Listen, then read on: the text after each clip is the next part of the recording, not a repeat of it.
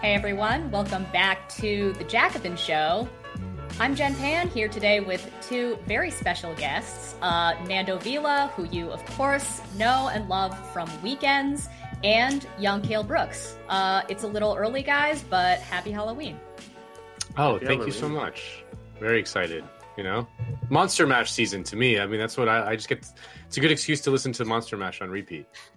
What are you guys going to do for Halloween? I think Nando just told us. Yeah, that's true. Cale? I'm actually really bummed out. I'm bummed out because I have a wedding on Halloween. Oh. It's not a costume wedding. At first I was like, oh, that's cool. It's going to be a costume wedding, right? And no, it's like, suit and tie. Interesting. Why did they choose that date? I'm guessing because there was just not a lot of dates available because of pandemic backlog, you know? They're like, this is the one date. Yeah. Yeah. So I am living not in New York for the first time in 10 years, as I think I've mentioned many times on this show. So I now live in a house, and I think I'm going to get trick-or-treaters after 10 years of living in an apartment. And in New York, if you guys probably know that like kids go trick-or-treating at businesses because you can't really like go into people's apartment buildings. Mm-hmm. So I haven't decided if I'm going to look at kids' cute costumes and hand out candy, or if I'm going to go to my friend's house, or if I'm going to just like turn off my porch lights, pretend I'm not home, and watch horror movies in my bedroom. But those are the options for me. Are you going to dress up? Do you have a costume ready? I don't have a costume. Sexy Bernie Sanders. Right. Yeah. Yeah, exactly. I love all of those like sexy current event costumes. Like I know that like everybody rolls their eyes about them every year, and like they can be a little much, but like if there was a sexy Bernie Sanders costume, I would absolutely maybe not wear it, but like endorse that being out in the world. I think I saw it. I think I saw a sexy version of the Mittens meme. Mm. Yeah. I think I've seen it floating around. That's cool. I wholeheartedly support it. Yeah. I was going to go as Weird Al Yankovic in the Eat It video with the leather jacket. Oh, yeah, that's a good one. Now I have to just wear a suit and tie. No.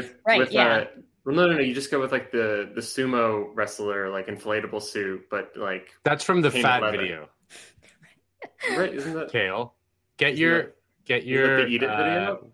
No, that's the Fat video, which is a play on Michael Jackson. It's a parody of Michael Jackson's Bad. Because I'm fat. Yeah. I'm fat. Right. It's the other Michael Jackson one. Yeah. Eat it.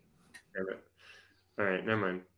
Anyway, regardless, that probably still isn't welcome at the wedding you're going to. So yeah. I will be going as sexy Kirsten Sinema in her Austin Powers looking outfit. I think that'll go over well. Yeah. That'll be a hit. All right. Well, as you guys probably saw, we are talking with Slavoj Žižek, the one and the only, today about the Russian Revolution. I should say that we interviewed him yesterday, actually, so it is a pre-recorded interview. True to Slavoj's spirit, he is a force of nature and cannot be contained. So if you are looking for a kind of step-by-step primer on all of the different events of the Russian Revolution, this is not the video, but that said, it was a lot of fun. And at the end, he shared some of his thoughts on movies, including movies and TV shows, including Squid Game and Dune. So I think you definitely want to stay tuned for that. In the meantime, I was thinking, because Slavoj loves movies, he famously loves They Live, and we talked with him a little bit about movies, and it's Halloween. I wanted to talk to Nando and Cale, who are both film buffs, about horror movies. So, guys, you all love horror movies, right? Absolutely. They're the best movies. Big fan. Yeah. We'll dive into the specifics of, what your favorites are in a second. But I wanted to bring up when we were talking to Slavoj, he said something interesting. He was talking about Squid Game and The Handmaid's Tale, and he pointed out that a lot of films and TV, which are sort of marketed to liberal audiences and claim to be critical of some sort of system of oppression. So obviously, in the case of Squid Game, that's capitalism, and in the case of Handmaid's Tale, that's patriarchy. He pointed out that when these shows or movies are like over the top gratuitous, as I actually haven't seen Squid Game, but with Handmaid's Tale, for instance, you see all of these terrible scenes of oppression of women, sexual assault, so on and so forth. Slavoj pointed out that because sometimes these depictions veer toward the gratuitous, it sort of ends up having the opposite effect, where the film or the movie claims to be critiquing a certain system, but at the same time, the audience is still allowed to indulge in sort of like a regressive desire. Like, oh my God, it's so horrible what I'm watching. I can't believe I'm seeing this. But of course, you're enjoying the film or TV show that you're watching, and you continue to watch it anyway, right? So I thought that was a really interesting point. And it, of course, made me think about horror movies, which I think sort of fit that description to a T. In the case of horror movies, unlike Handmaid's Tale, like most of the time, horror movies are not actually explicitly critiquing some sort of system of oppression, although, we do see horror movies like that, and we will talk about that in a second. But why do we watch horror movies, right? Like, are we indulging some sort of regressive pleasure or desire? I think that you can make that case in a way, because, and I think that you can see that most clearly in the fact that people in horror movies, the characters in horror movies, are very often dumb, insufferable, or just like very flat. So it's not actually a tragedy when, they meet their end. And I think that is kind of part of the pleasure of watching horror movies. And I have more to say about this, but I want to get your guys' thoughts first, just to kind of kick off. Do we watch horror movies because we're sadists? Yeah, probably on some level. I mean, there's definitely that part of us there that we tap into, and it's like, and it feels thrilling, right? It's like almost like a rush of adrenaline when you're doing something wrong. It's engaging in a taboo. I mean, that's what's like, part of the thrill of like sexual taboos and things like that. Like, is that the whole point is that you're doing something wrong, that you're not supposed, that is not right, correct, or moral, or anything like that, and that unleashes within your body like a hit of adrenaline and dopamine, and you're just like, this shit is fucking crazy. And I think that's part of it's a version of like why we also I don't know, like spicy food or something, where it's like it's engaging in a sort of safe version of pain, sadism on ourselves that doesn't leave any marks or anything like that. It like releases adrenaline, and that's why we love it. Yeah, I mean, I think it just is the case, and not to like go too much into psychology either, but like I think it just is the case that like we all have an aggressive drive inside of us that to some extent, and the whole thing is that like these are like drives. Again, I don't want to go too much into this, but like drives are like unconscious processes, and so like that's where like when you have a desire for something, a desire might actually be for something that you consciously are like, I really don't actually want that thing, but you keep getting drawn to it, or you keep thinking about it. It keeps coming back to you. And so you can have desires and fantasies that are actually really kind of disgusting and gross or unpleasurable or unwanted.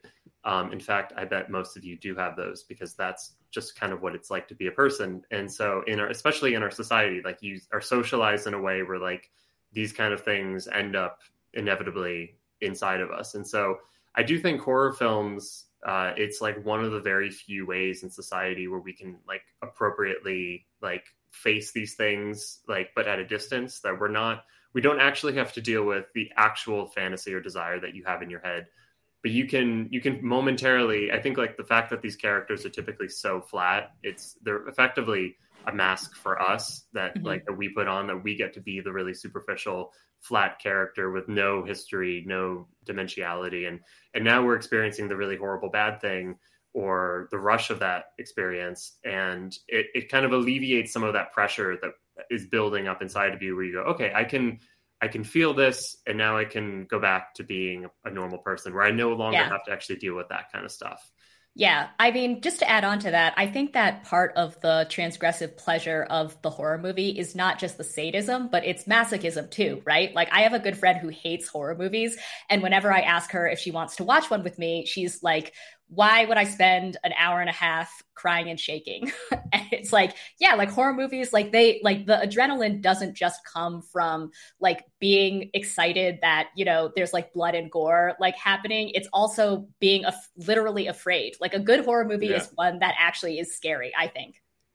Yeah, no, absolutely. I mean, that's if it doesn't scare you, if it doesn't make you feel something, I mean, that's the other thing I think, like, is like we're so numb, by the torrent of content all the time, and the horror genre, when you watch it, actually kind of makes you feel something. And that's, these days it's not easy to come by. Like back in the day, you could feel something by playing with sticks or whatever. Back in 1920. Now we can't do that. Yeah. Yeah. Now you can't do that. I want to quickly shout out a book I really love. It's called Men, Women, and Chainsaws, and it's by the film studies professor Carol Clover. I think it's actually pretty famous. It's an academic work that's like grounded in Lacanian psychoanalysis. So like I'm going to try to paraphrase it. It'll of course be pretty crude. But Carol Clover was the theorist who came up with the term final girl, which I think lots of people are probably pretty familiar with. The final girl, of course, is a horror movie trope where, the last woman standing after all the other teens have been killed off is, I think like Laurie Strode in Halloween is the quintessential example, right? And actually, Laurie Strode is such a final girl that like the Halloween franchise is still going on. There's a Halloween movie this year, and she's still alive. So, and it's a huge like box office success, like a huge. Oh, is it? The movie costs like they make them for very cheap. It costs like $20 million, and I think it made $50 million in its first weekend, which was like astonishing. Whereas like other movies that were supposed to be bigger kind of disappointed, and whenever like the Halloween Kills movie, which got very bad reviews, I'm sure. critically panned, was a massive box office success in a year where box office successes are hard to come by. I haven't seen it yet. I'm not going to lie. I probably will soon. I saw the last Halloween, which I think was called like Halloween, like 2020 Extreme, or I don't know. It was again, an installment of like Michael Myers is long dead, or so we thought, but like here he is again. Jamie Lee Curtis was in that one too. But what I wanted to say about The Final Girl is, Carol Clover her work is really interesting because she writes in the early 90s. So this is after like a big wave of 80s slasher horror movies like Halloween and Friday the 13th and Nightmare on Elm Street and all the faves. And her argument is with regard to The Final Girl is essentially that, lots of people tend to look at these 80s slasher movies as movies that are like a little bit sexist, right? I mean, you usually see, like slutty co-eds like running around and like getting killed. And like on the surface, that does seem pretty sexist. But her argument is that because the protagonist or because the last woman standing is always this final girl, it sort of has the opposite effect where, back in the 80s, the kind of predominantly teenage male audience for these movies would actually end up coming to identify with this female protagonist. So there was kind of like a little bit of a gender reversal or like gender subversion going on in those movies. And I really like that interpretation. I think that it's true. I will say also that I know that a lot of women say they identify with the killers a lot of the time. So I think that it's not as like, I'm not saying anything about myself. I'm just telling you what I've heard. I've heard that too. I mean, I listen, I work for a studio and I run their podcasting. And if you look at podcasting listening stats, dominated absolutely by true crime genre, usually a man killing women. And the audience is like overwhelmingly women, like to a degree that is, and I don't know what it says about the contemporary woman, but that is the fact of the listenership is absolutely true. No, and what you're talking about, the gender subversions of that era of horror movies. I mean, I think that one of my favorite movies, we were talking about it before, is Carrie, the Brian De Palma film, which came out in 1976 at the sort of height of the ERA debate, women's lib, all that stuff. And, some people have criticized that movie as being kind of misogynist for the opening scene in which, Carrie, all the women are naked in the girls' locker room. High school girls naked in the girls' locker room, and then Carrie gets her first period and kind of freaks out, and then they all make fun of her. But you could also look at it as a kind of ironic commentary, like the fact that Carrie has like this kind of inert power, like or in like this kind of insane power within her, could be kind of like a ironic making fun of people who are like afraid of women in the ERA kind of time, and the women, like people who are like, oh, you can't let a woman, like, they got like some freaky shit going on in there, like, and Brian De Palma was like, yeah, they do. I feel the same way about Rosemary's Baby, honestly. I mean, obviously, lots of people don't like Roman Polanski. He has, we all know the history of Roman Polanski. Rosemary's Baby, a classic movie. I mean, like, I still love it, obviously. And I think that much like Carrie, there is an interpretation of that movie that's very focused on like, the horror of the female body, like pregnancy, like what is it? Like an alien thing growing inside you, like what's going on with ladies? Like, like what's Mia Farrow doing? Why did she cut her hair? Like something's really amiss. But I think at the same time, like you were saying about Carrie, it seems like a lot of that movie is actually about subverting that fear, right? It's like, what is the fear? It's Satan. Surprise. Well, it's also like the problem isn't women. Right. I mean, the other thing is that part of the problem is the way that, like, we're kind of already, and we'll continue more to kind of talk about like how most kind of typical liberals approach horror and these kind of critiques of like, is it feminist, anti-feminist? Is it indulging in, the worst of us? Is it like promoting bad thoughts or like bad, fantasies that like people shouldn't be engaged in? Like if you show them violence, will they then become violent or something, violent against women or whoever? But like the thing is, like, you have to start with the fact that, we are highly socialized creatures, that we're born probably, underdeveloped. By the time we still have to be highly dependent on our parents for the first few years of our lives, and then, throughout childhood, in a different capacity. But, the things that affect us in life, the way that we are actually socialized, the way that our unconscious is created over time, like how it's developed through experiences that you really don't have much control over. Someone does something to you, or you witness something, you were in the wrong place at the wrong time. Something doesn't make sense and you're trying to make sense of it. All these, everyone has some combination of these things that have largely shaped how they actually, like, what are they attracted to? What are they fearful of? What are they fantasizing about? Whatever. Like that's the complexity of like the human brain and of like the unconscious. And so I think like fantasy, like why some people really like it and some people, or horror rather, why some people really like horror and some people really don't. I mean, I think a lot of it just comes down to that weird configuration. And for women, that like, standard, like the actual, like how women are treated in society has changed pretty radically over the last few decades. And so the fact that like that transformation has coupled with a very strange psychological reaction, both within women and in men, and is then expressed in horror, which is largely there to, it's not that functionally is there, but it ends up kind of capturing a lot of, how do we understand these changes that are like fearful or strange, the taboos, the things that like we don't typically have any other outlet to talk about in society otherwise. But then you get the weird, this weird stew of things where, like it makes total sense to me why, like, a lot of women, I don't know how many women, but a lot of women would be interested in true crime stories or would identify with killers. It's because all our unconsciouses are weird. Yeah. I can say all this and preface, I'm still like a vulgar Marxist class reductionist. So just, we can hold both ideas in our head at the same time. Yeah. Kale's still really vulgar. He just also likes The Shining. Yeah. But I do want to ask you guys if you feel like horror sort of simply reflects, I guess, the collective social anxieties of its time period. Because one horror subgenre that I'm not a fan of, but that I was thinking about recently is torture porn, like the Hostel and like Saw and like what else? Like Human Centipede franchises that kind of exploded in popularity like post 2000.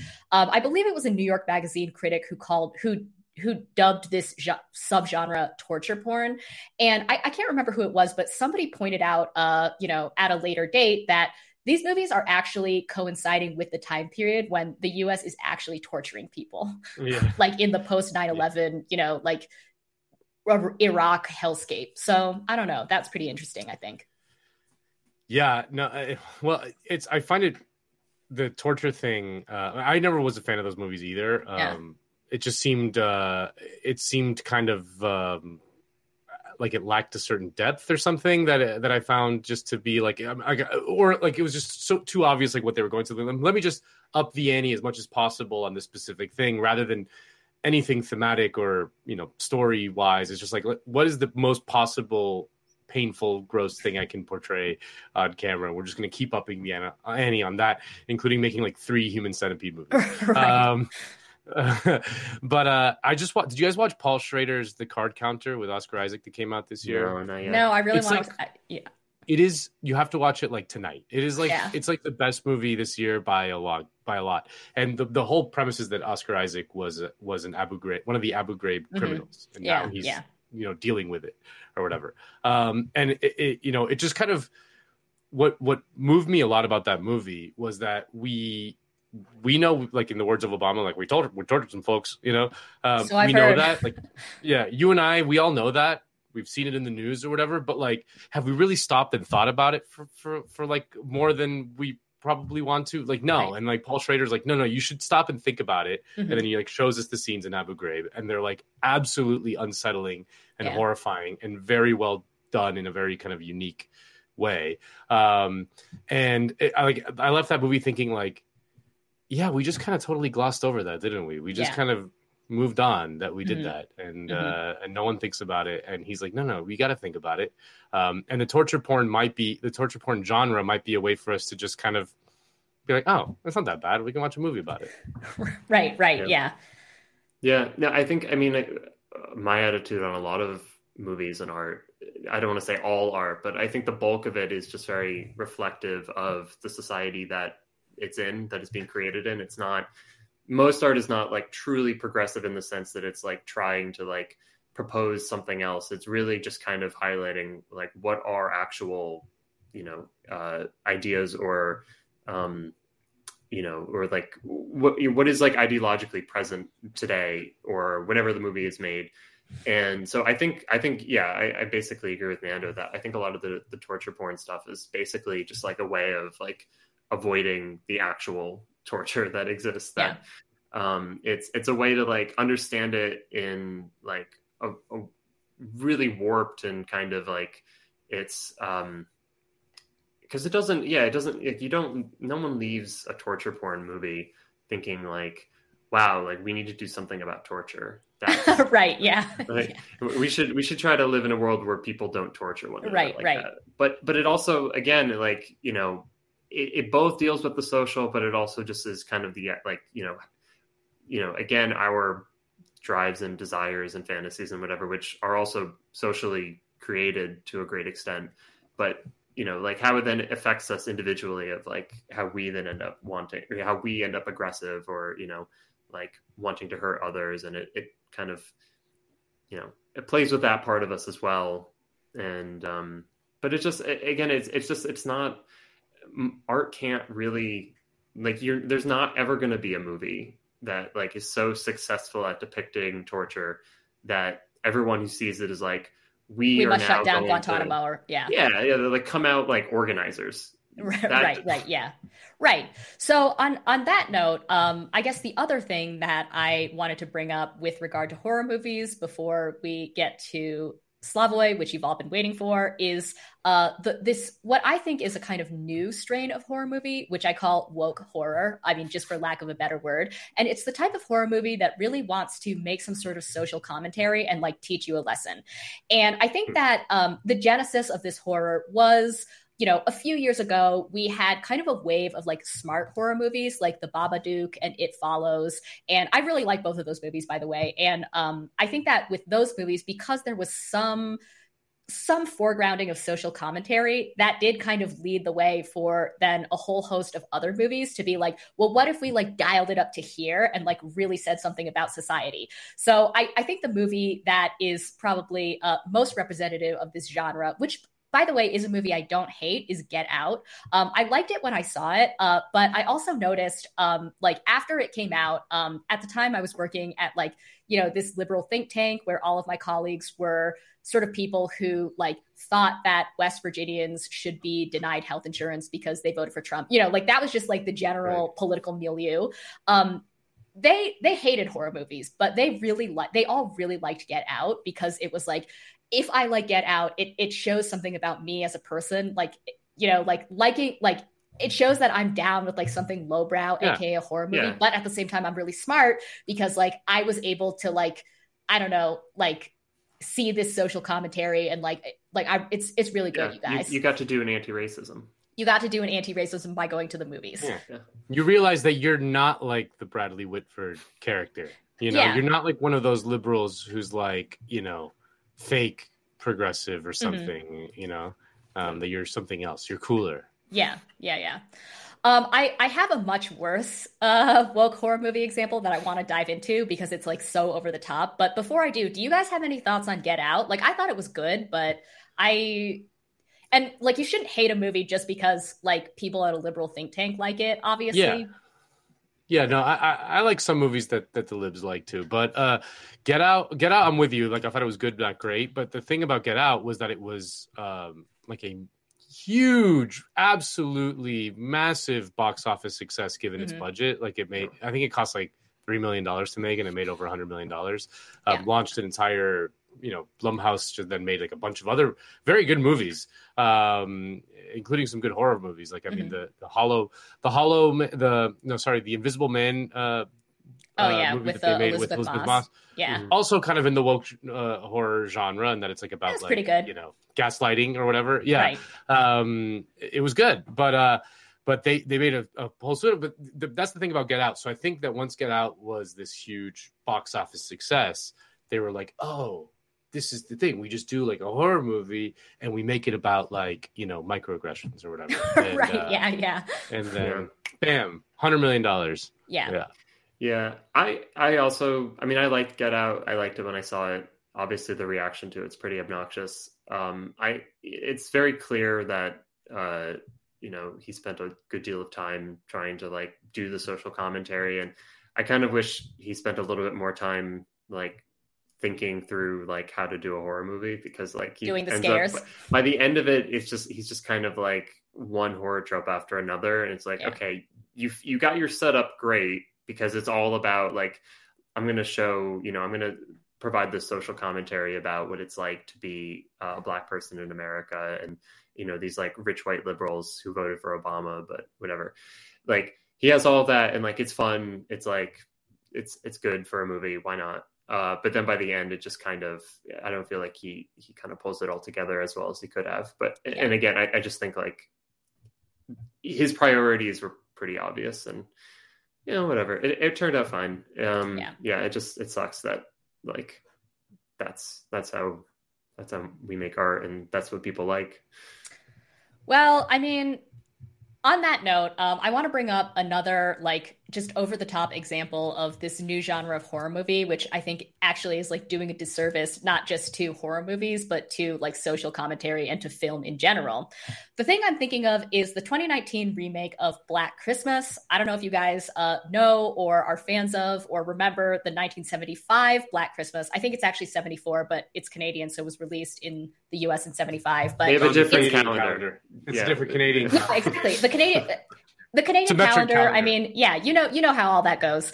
No, but Black Christmas, I mean, it's a really good movie. The original one, I mean, it's, just a classic. I think it actually came I mean, obviously, like temporally, it came before like the wave of 80s slashers. So it was kind of like a proto slasher, but it's, you know, about a sorority house and a bunch of girls who are like staying in the house over Christmas break. They start to get like disgusting, threatening phone calls. Surprise, the killer's in the house already. So this was kind of, yeah.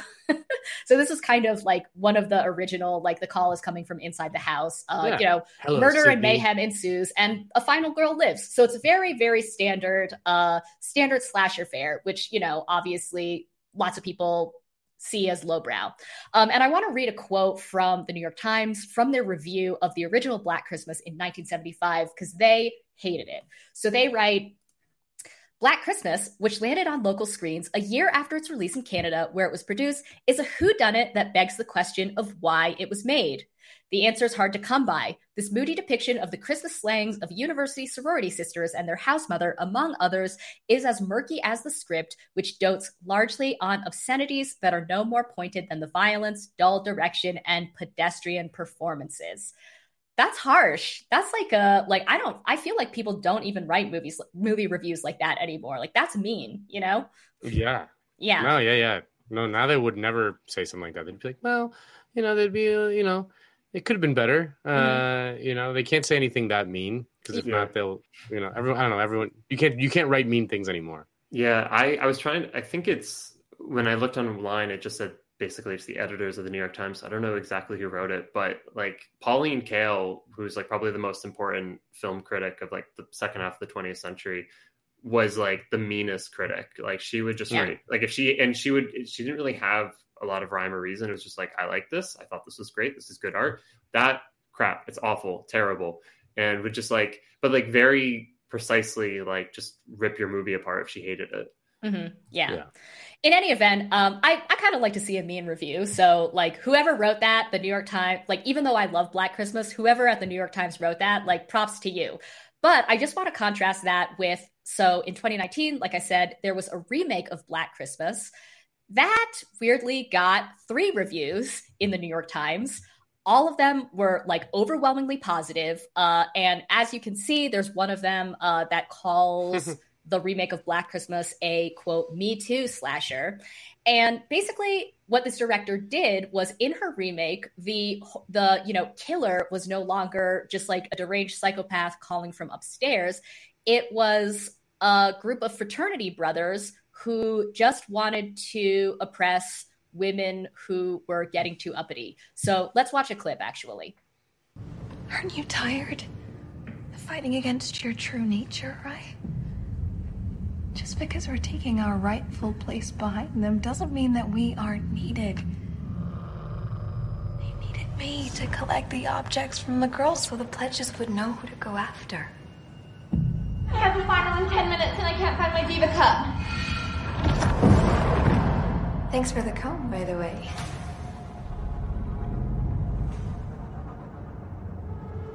How could you do that to your sisters? I'm helping women. Everything is so out of whack. It's so much easier this way. You are a traitor!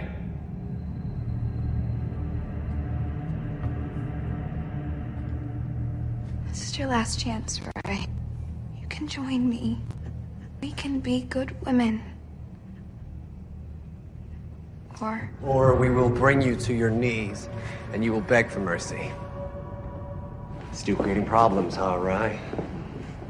You see, you were given a chance. You were taught how to grow into a proper woman, but you refused to listen. Now it's time to decide.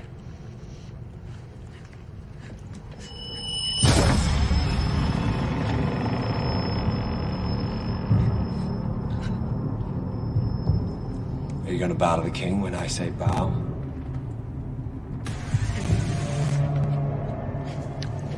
Bow.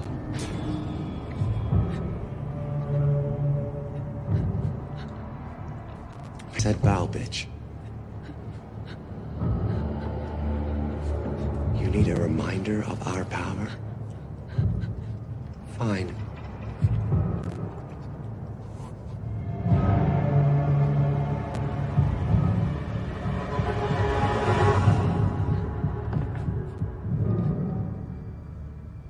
Baby?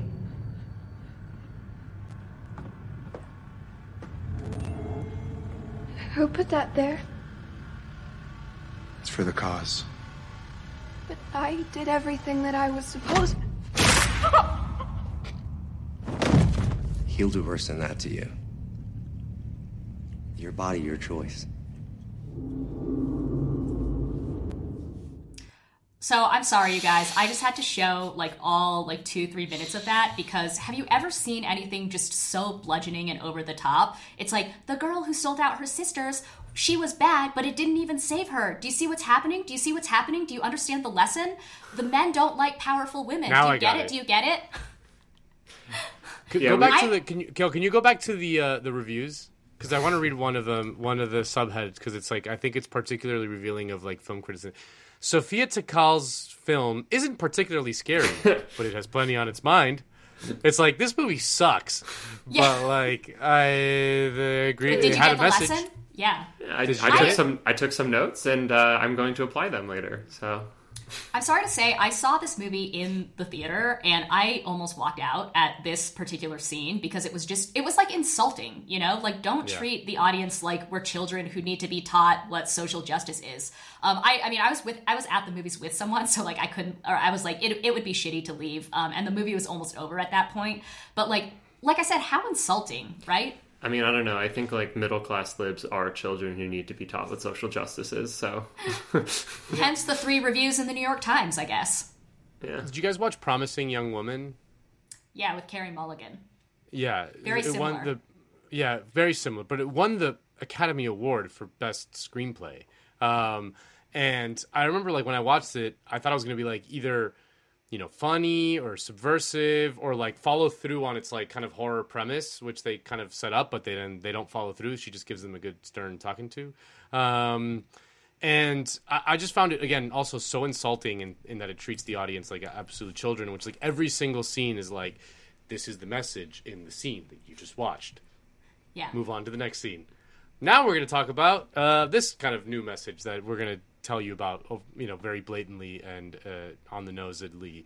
And it's just like, I don't know why like that's become the thing now. Like no one can, they don't trust people to get any sort of subtlety or irony or I don't know, like something that's just not just completely spelled out by a character. Like, oh, your body, your choice. You see what I did there? You know, like. I mean, I wonder to what extent it's just like trying to hold back just like really bad, stupid reviewers who are, you know, like extremely woke reviewers who like don't get what's going on and like you really need to spell it out so no one gets offended and so therefore everyone can be like, yeah, no, it's good. It's positive. It's about like it's the scary things, but it's positive. So you can go see this and you can like feel good about yourself and you're not like. Because, and we've talked about this before, but just in the ways in which like liberals like think that like looking at art or movies is like somehow like it determines or is like it has to be in line with like their moral judgment, their moral values, their morality, whatever. And right, and that their consumption of a piece of art or film or whatever is like says something about their moral character. Yeah, and it becomes like it's the whole consumerist thing where it's like. Oh, but if you give money to the people who made the bad art, then you encourage them to make more bad art. And it's like, that's not how this works. Like, the things that are, like, given to you on the market are, like, the consumer preference is like, it only matters at, like, at the most kind of macro aggregate level. Like, you as individuals saying, I don't think this is, like, unless you can organize with people, like, a massive boycott or something, and even then, they're still going to give you whatever they can turn a profit. So like that your personal like, oh, I'm buying or not buying, I'm supporting or not supporting because of moral reason, whatever, it really doesn't have an effect on this stuff. But I bet like they probably are worried to some extent. I don't know to what extent, but worried to some extent of like, woke reviewers like giving it like bad reviews and like hurting, you know, its box office performance. And so you just have to just hit this so on the head for people because that's who ends up kind of the unfortunate like the fact is that like, you know, as free as our markets might seem, you know, you still are going to have these kinds of people that are going to like have way outsized influence in like market decisions. And so, yeah, I mean, when everything is like neoliberal marketized, you're going to get stuff that's just so just like debased and like appeals to the most common denominator, because all the studios really care about is like, I mean, I don't know if it's good art or not, but like, does it give us money? Is this going to bring in like more revenue than if we make this other creative decision? Yeah. The woke reviewer. I mean, that's a real thing. Nando, what do you think? Because Nando, I'm watching Nando's expressions right now, because like Nando does this shit, so I'm the outsider. No, I mean, Nando writes woke reviews on the weekend. That's what I do. I'm secretly Noah Berlasky. That's my alt. That's my Twitter alt. I write under a pseudonym. I mean, I think that one of the shifts that's happened in culture creation is away from a more free market type of thing, which is that like it used to be that you would either make a movie or a TV show, and it would have to sink or swim on its own, like by putting asses in the seats in the movie theater, and it was pretty ruthless. Like, you know, if audiences rejected it, and then whatever. Now, because everything goes onto these platforms, and no individual piece of what we would call art or content, to use a dirty word, it doesn't really matter if it sinks or swim on its own. It doesn't even matter how many people individually watch it. What matters is how much kind of buzz it generates, and how many New York Mag articles it generates, or in the case of Black Christmas, New York Times reviews, in that it might get people to, you know, see that it's being talked about, and they would subscribe to the platform. You know, it used to be like a movie, you had to get actual people to go to a theater, and then you would know exactly how that movie did. It was in a weird way that encouraged better stuff. Now they're just kind of making this everything is like fine, nothing is like super bad, but nothing is great, because they don't need to, as long as they make it okay, and if they can hit a few kind of cultural touch points and get a few think pieces out of it, that's fine. All the better. Yeah. And I just want to add, it's not because most people have like bad taste in art or something. I think that's sometimes the argument turns into, you know, bad movies are made because most people like bad things. And I don't think that's the case really at all. I think it's entirely just like, it's these weird specific ways in which like these companies decide they're in fact going to make a profit. Like that's the consideration. I think most people like, to the extent that they have time to even watch art, like people know, you know, people are probably going to like pick better stuff than worse stuff. It's just like, you don't have many choices. You don't have a lot of time to like enjoy art and think about art. And like, we want a society where more people can actually spend their time doing that kind of stuff. All right, so that was a political economy of woke horror. I think on that note, let's go to the Zizek interview. Again, we talked with Zizek about the Russian Revolution. Zizek, as I said before, is a force of nature who cannot be contained. So, actually, I don't know if Opium Wars. He talked about the Opium War. You asked him, like, hey, what about the Russian Revolution? He's like, let me tell you about the Opium Wars. There's a little about the Opium Wars. Yeah. There's quite a lot about Lenin. Kale, did we put in the part about Trotsky? Or, sorry, he said something at the very end about Trotsky, but actually, he mentions Trotsky. He wants you to know that Trotsky was a very important general in the Russian Revolution. So I've heard. Yeah. I don't know if you guys noticed, in honor of the Russian Revolution, I put my copy of October behind me on the bookshelf. So if you... right there. If you guys are interested in kind of a primer of the Russian Revolution, this is a really good one. China Miéville is, I think, usually a sci-fi author, but the October isn't a fictionalization. It's basically the events as they unfolded, but it's written in his style, so it's pretty good. I guess on that note, let's go to Zizek. Again, you will also hear his thoughts on Squid Game and Dune, so you'll have to stick around to the end for that. And I think when we come back, we will take a few questions. So if you have any related to horror movies or I don't know, whatever we talk about with Zizek, put them in the chat, and we'll get to them when we come back. All right. We are back with Slavoj Žižek, who, of course, was last with us on the Jacobin Show on Bastille Day to talk about the French Revolution. It's now October, soon to be November, so, of course, we have to talk about the Russian Revolution. Before we talk about October, we, of course, have to talk about February. But before we talk about February, I think we should actually start with World War I.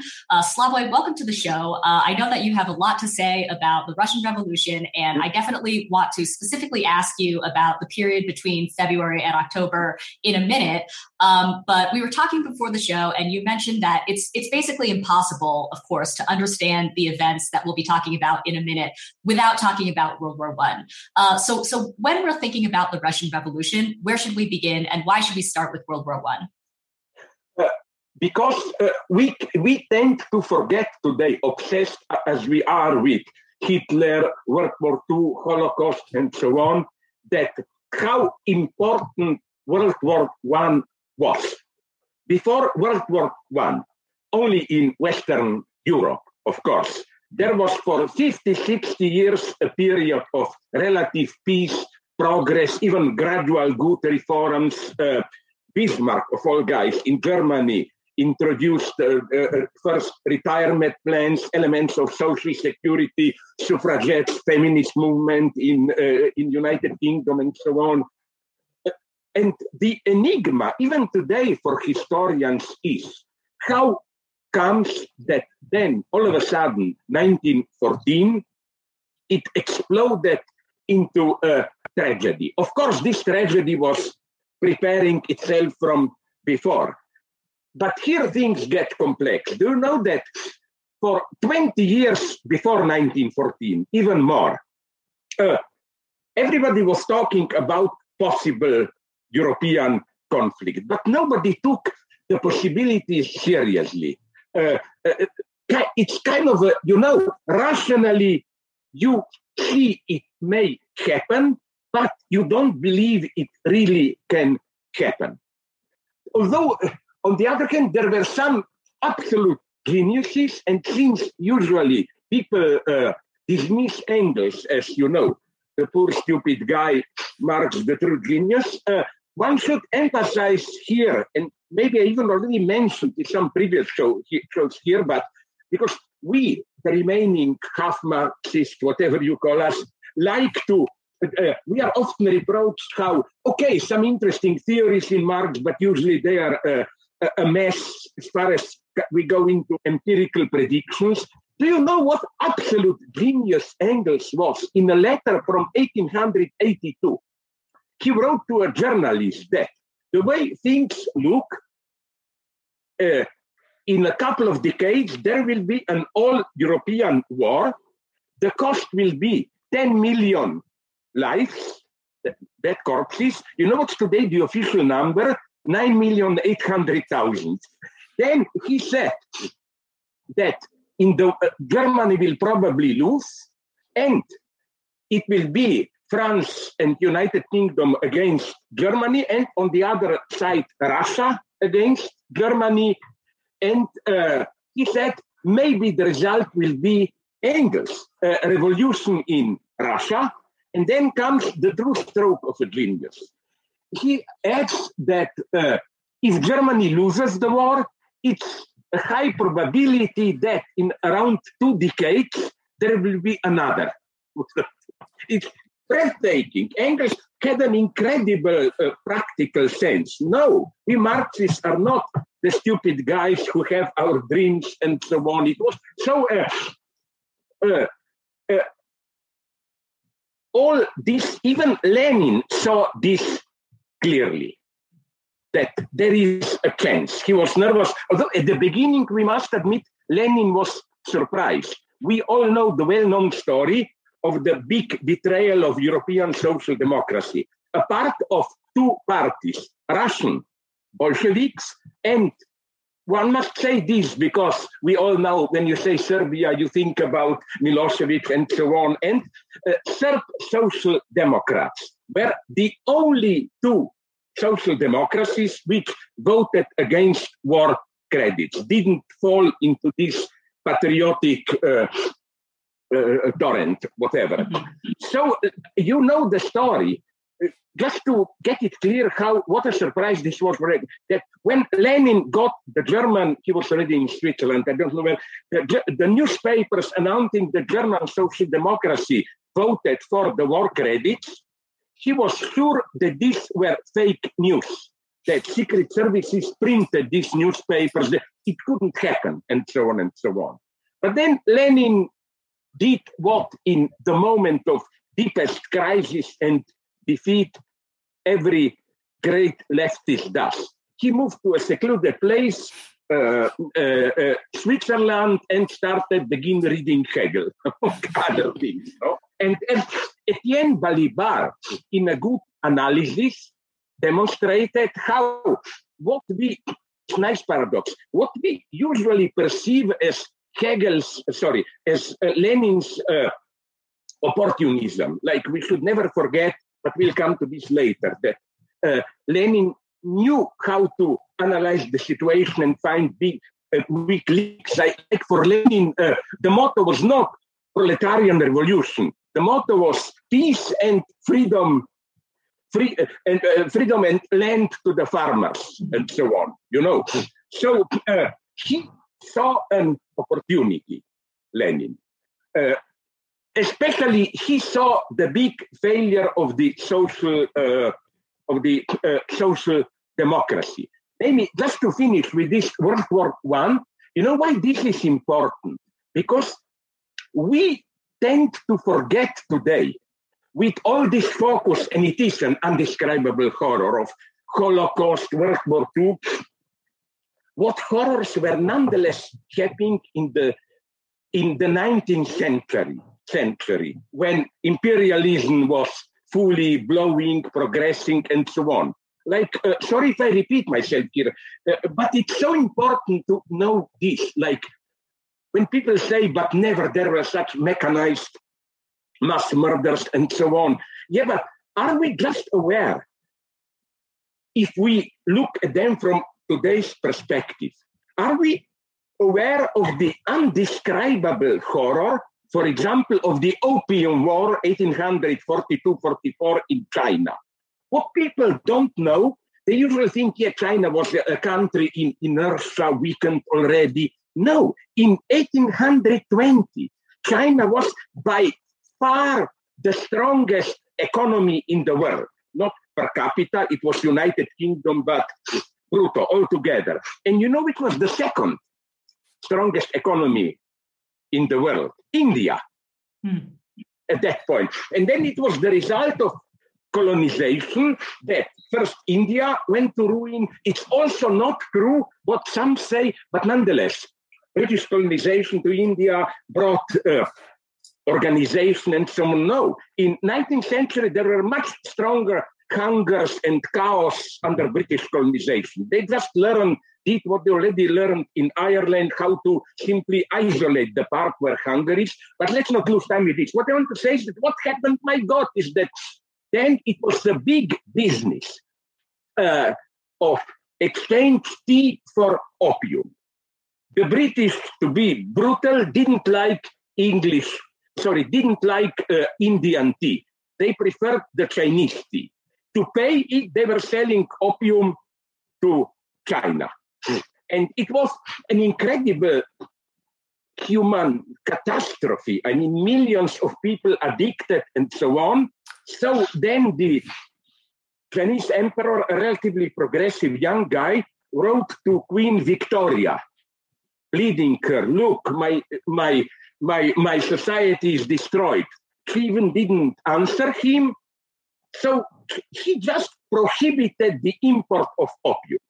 Declaration of war from England, some other countries. You know with what excuse? And I'm coming to my joke. It's incredible. The excuse was that free trade is the basis of civilization. So if you prohibit free trade, you make a step into barbarism, and it's a duty of civilized nation even by a war to bring you back into shared market. Now, you notice the result of this. In 20 years, later, around 1845-50, do you know that Chinese brutto product fell by 2/3? What was the strongest economy? It was simply chaotic, impoverished, and so on. Okay, I will not go into details. Just one more thing is worth mentioning here. Sorry, I cannot resist saying this. It's a beautiful sarcasm. When people tell me, but okay, things were done like this at that point, my answer is this one. But imagine, since humanitarians like to measure the humanitarian record of other countries with today's standards. Okay, let's apply today's standards to United Kingdom. And I like this dream. I once used this in Mexico. I got an applause. Today, the big bad guys are cartels from Colombia and Mexico. What if they were to exert a force on their country to declare war countries so that Mexico and Colombia would declare war on United States for trying to prevent the peaceful export of opium and other drugs? That's what was done at that point. When we are so focused on 20th century horrors, we tend to lose from sight the absolutely breathtaking horror of it. That's okay. Let's not get lost. But what my point is this one: it wasn't just the war; it was the end of a certain model of development to which even Engels, now comes the relatively bad news from Engels, a trap into which even Engels got caught when in around 1800, towards the end of his life, 91 to, he wrote a well-known introduction, I forgot to which text, I think Class Warfare in France, where he says, maybe, it was the time when German social democracy was winning votes, maybe we will even not need a revolution, maybe simply, gradually, we will win by voting, and there will be a peaceful tradition. Another mistake of Engels, which is especially actual for us today, is that he was obsessed with standard image of who is a proletarian. That's an interesting analysis. In every epoch, one specific strata becomes the symbol of proletarian. At that time, I would say it was either steel workers or miners or something like that. Like that's the true working class. And Engels didn't see enough how already at that point, third world exploitation and things like this were integral part of capitalism. The only way to understand capitalism is not to focus on this most developed modern proletariat, but to include all those, to use terms of David Harvey, whose work is non-valorized. It's women, it's those whose environment is ruined, and so on and so on. Where this Engels mistake shows clearly? Like, till the end of his life, he was opposed. I don't care about it. I'm not a nationalist, but our enemies here use this all the time. Engels was opposed to too much freedom for Southern Slavs, Slovenes, Croats, and so on. In a way, he was right to oppose it, because all European left remember how, without the interventions, not so much of Russia, as also of Croats, Slovenes, who were on the emperor's side, the 1848 revolution may even had a chance to succeed. But what Engels thought, as he wrote, I don't care about Southern Slavs, I only worry about them so that they will not prevent the success of another revolution with Europe. For Engels, the big point was the liberation, self-emancipation of the working class. And I think all this traditional, one has to say this, Marxist vision was also interrupted, disintegrated with World War I. it wasn't, this is just an aberration, then we will get that to the old class warfare and so on and so on. No, everything changed. And I think Lenin clearly saw this, that it's not just a short break, then we will return to old social democratic struggles and so on and so on. Lenin saw the fundamental change, and what is so interesting in Lenin is that he didn't regress already, the relatively early Lenin, into some kind of a primitive anti-Eurocentric idea of Europe as such is corrupted. No, even towards the end of his life, when he saw the desperate situation in Russia, Lenin says, let's not dream about building socialism. Our task today is just to bring, he even says in Eurocentric terms, a little bit more of European civilization and so on to Russia and so on. But what Lenin clearly saw is that World War I was a break, that everything changed. And this is, if I may slowly progress now to your question, this is what guys whom I otherwise respect, even if they hate me, like Noam Chomsky, don't see. I remember listening to an interview or even a podcast by Chomsky, who, as typical liberal leftists, says Bolsheviks were a small group who did a coup d'etat. The true Marxists were the Mensheviks, who simply followed the official Marxist dogma, which is this succession of stages. The idea was, how can Russia do a more radical revolution when they are not even properly in the bourgeois revolution? So the situation is not yet right. The first revolution, this meant February, must be a bourgeois revolution, bourgeois democracy, develop capitalism. We need to create the proletariat, and then we will do it. Lenin, first, this is not an adequate image. Read history precisely of those months, and you see that, yes, on the one hand, Lenin may appear as a madman who, in his famous April thesis, saw and advocated the possibility of a revolution. But although, even at some point, the majority of the Bolshevik, whatever it was called, Politburo, Central Committee members, although they were Bolsheviks for revolution, they thought Lenin is going crazy. Even his wife, Nadezhda Krupskaya, wrote to I don't know whom, is Vladimir Ilyich getting confused with the psychiatrist and so on, But on the other hand, it's not just this. There was a magic moment when Lenin, far from being an isolated madman, building his paranoia construct revolution, got support from the base. There was so much desperate misery. People were so desperate that you couldn't tell them, look, guys, your time didn't yet come. Wait a little bit. It's in the next... Lenin was here, although he would probably never admit it.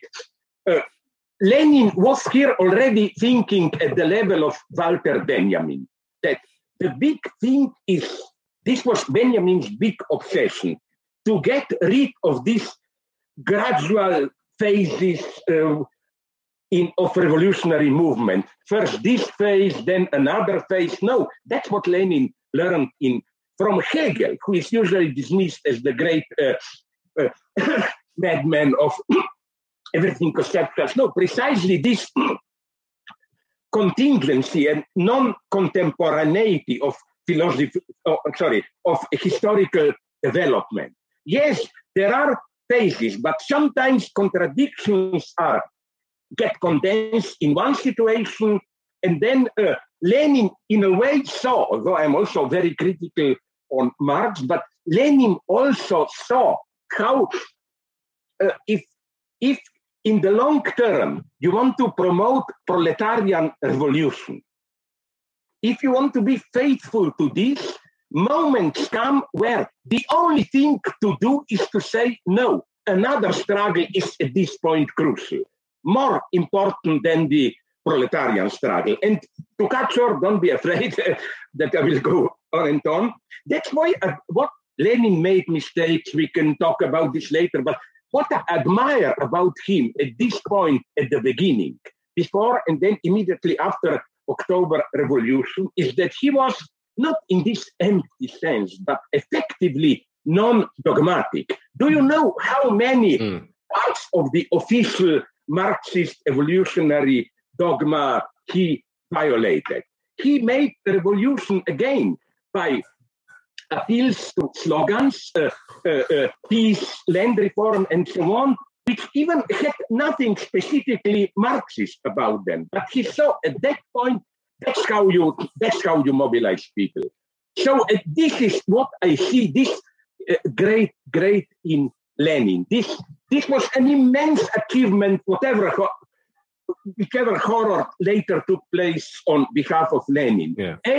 This absolute distrust of simple evolutionary logic, like step by step. No, Lenin saw clearly what now some post-colonial guys like to emphasize, that at some point, even conservative forces, not conservative in the bourgeois or feudal sense, but in the sense of old local traditions, can serve as a support for a radical break with the present. Because we should never forget that capitalism is not only trying to thwart every radical step forward, but it's also immensely destructive, as it were, backwards, towards traditional forms. Lenin saw clearly all this. So this insight against evolutionary logic and this incredible sense to grab an opportunity. Mm-hmm. Lenin was, as Lukács, who is also reproached for being dogmatic, in his book After History and Class Consciousness, Lenin points out, Lenin is precisely not this evolutionary thinker, general logic of history, let's do. No. Lenin saw clearly that there is a unique chance in Russia, and that if they, Bolsheviks, miss that chance, the cause will be lost for decades, 30, 40, maybe 50 years, and so on. Mm-hmm. This is what I admire with Lenin, and I will tell you why, and then I will stop. Because I think something similar happened in 1990 in Europe. The decline or disintegration of these European communist regimes, I had no sympathy for them. But remember that at the same time, social democracy as we knew it, welfare state, and so on and so on. And we need a similar, I know the term is crazy, radical opportunism today. Radical in the sense of we don't abandon, not by a bit, our goal, but opportunism in the sense of you look around, you see where contradictions are, you grab the situation. Mm-hmm. That's the incredible sense needed more than ever today of Lenin. Yeah, and that's what I always find striking is that he was both this man of letters, this very well read, well spoken, excellent writer, thinker, etc., but also a man of action in a way that seems almost totally impossible to imagine today, like a man like that, a man that is both, an intellectual, for lack of a better term, and also this kind of incredible man of action that just seems like totally anachronistic today, totally impossible. I just wonder, like, if why was it possible back then and it's not now? Like, why can't that kind of person exist now? My own. Almost a conspiracy theory, a mythic theory. You know that at that point, especially the middle of Europe, a little bit of Paris, Germany, Vienna, it's a primitive sociological theory, was a miraculous place. Adorno, when he analyzes in some of his writings for it, Vienna around 1900 and later, and says precisely because of the relative backwardness of Austrian-Hungarian Empire, because intelligent, active people didn't have a proper space in economy or in state apparatus to realize their potentials, you have this incredible explosion of geniuses there. Freud, modern painting, social theory, physics, Einstein, and so on and so on. That it's, again, Lenin would have loved to do this analysis of how the very apparent backwardness of this Central European space, the backwardness which had its own traps, of course. Don't forget that Hitler is from this space. Don't forget that I learned this when I was in Linz, in the middle of Austria. Do you know that Hitler and Wittgenstein were visiting young Hitler and young Wittgenstein, the same high school, gymnasium there? And there is even a stupid theory, totally not right, that Hitler saw what a genius Wittgenstein is and out of envy became anti-Semite or whatever, you know. But I think you are pointing in the right direction. You see, that's the spirit of Lenin. Let's not say this is the progress of history. Oh, this is the most progressive part. There, thing will happen. No, sometimes the true break comes precisely from the less developed part. As even Hegel hinted and Marx knew, the top movement of philosophy 100 years ago was Germany, precisely because it missed the revolution, French Revolution, and so on. You know, that was the spirit of Lenin. Right. So I want to now ask about some of the more controversial aspects of Lenin, which you alluded to earlier. Yes. Yeah.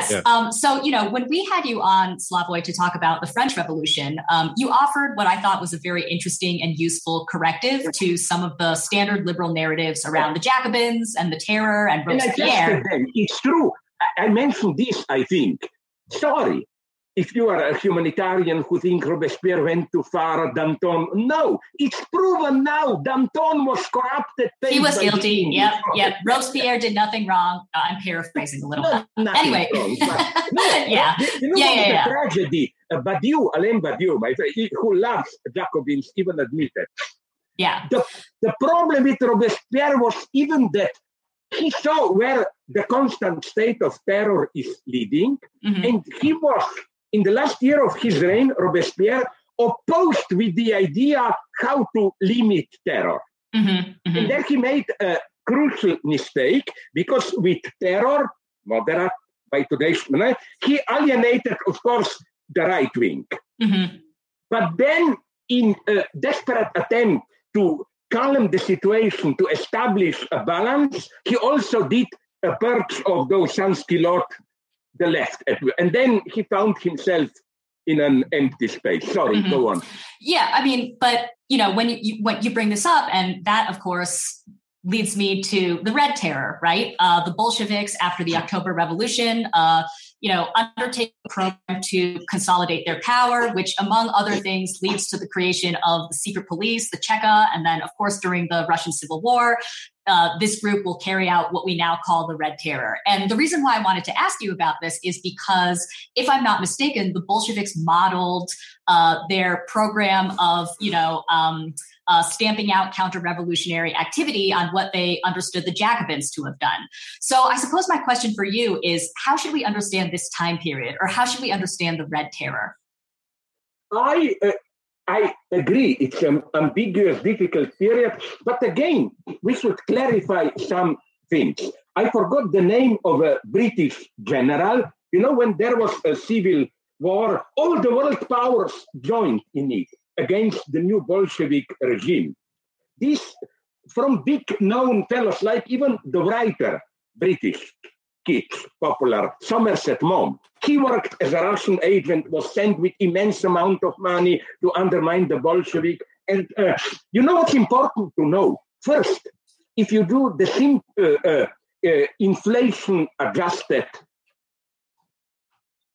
account of how much money Western powers spent, We are talking, I read in a recent history account, of sums approaching $1 trillion in today's terms. So it wasn't a small operation. Second thing, remember that when at some point Kolchak, the admiral, who was the most dangerous of counter-revolutionary heroes, he held more than 2/3 of Russia, even beyond Ural.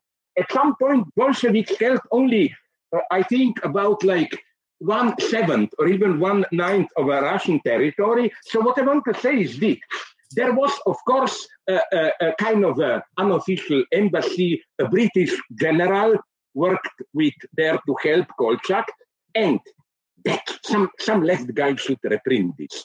He wrote after the defeat of the counter-revolution his memoirs, very honest. You see, we should learn from honest conservative opponents, because he worked for us. He said that whatever you say about Bolsheviks, he was shocked by the terror of these white armies. Mm-hmm. You know what was the typical story? Bolsheviks were maybe a little bit rough, blah, blah, but not really. So Kolchak came and did what? Incredible purges, returning land to rich landlords and so on. That's not only with Trotsky's ingenious military machine. That's how the Bolshevik. And then today, when anti-Semitism is prohibited, which is a good thing, you should especially note that one of the first books that in Kolchak territory they started to reprint like crazy were, of course, the Protocols of Zion. You know, Yeah. Kolchak is at the beginning of this idea of Bolshevik revolution is part of a Jewish plot and so on and so on. So again, what about the beginning of Red Terror? Now it's so interesting to read. Good. They don't have even to be biased by our leftist views. Good witness account. For example, you can download it for free on, I don't know where, YouTube. Bertrand Russell on the theory and practice of Bolshevism. He has many complaints, but he admitted that at that point, 1919 or when, that in spite of the terrible situation, military and so on, he didn't have any problem of contacting the opposition persons, Bolsheviks, all other who were still there, talking with them. You know what's the problem? You know how Red Terror began? Lenin, till that period, till 1920, I think, do you know, and this gives you a flair, an idea of the situation there. You know that Lenin was simply driving around just with a chauffeur in his car. You know what once happened to Lenin in, I think, mid-1918? He was stopped out of Moscow on his way to deliver a speech to some high school conclusion of the he and his driver were stopped by a gang who took the car and didn't recognize them and just they walk away. So then Lenin and his driver somehow reached the nearest police station. There, they didn't believe him that he is Lenin. The madmen go and so on. And you know how that attentat on Lenin happened? He was returning to Kremlin again in a car. And some women gathered at the entrance to Kremlin started to shout at him, "You screwed up, blah, blah, blah." Lenin stopped the car, went out, began to talk with them, and then there was then Red Terror was strictly a reaction. At the same time, you know, another figure, now I will say something horrible, but another figure to be partially rehabilitated is the one who is today painted as the ultimate evil, the founder of Cheka, Dzerzhinsky. He was an incredibly interesting person. Read the biography of him. He always tried to limit the terror. He saw the human costs. And it was because of him all the time after the end of Civil War, after 1920, he all the time put the pressure on Politburo. Listen, these guys are already 2 years in prison. Let's release them. And then later, before his death, his big activity was to organize for literally 2-3 million homeless children wandering around Russian big cities to organize this. So again, the other thing is that, it wasn't that we had a nice democratic order and then evil Bolsheviks are introducing terror and so on. Don't underestimate, again, the absolutely terrorist nature of the counter-revolution. That's why Bolsheviks won. Not only because Trotsky was a good organizer, jumping up and down on his legendary train or whatever, No, it also don't underestimate it. In spite of all distortions and so on, the, how should I call it, socially liberating force in sexuality, rights of women, and so on. It's breathtaking what happened then.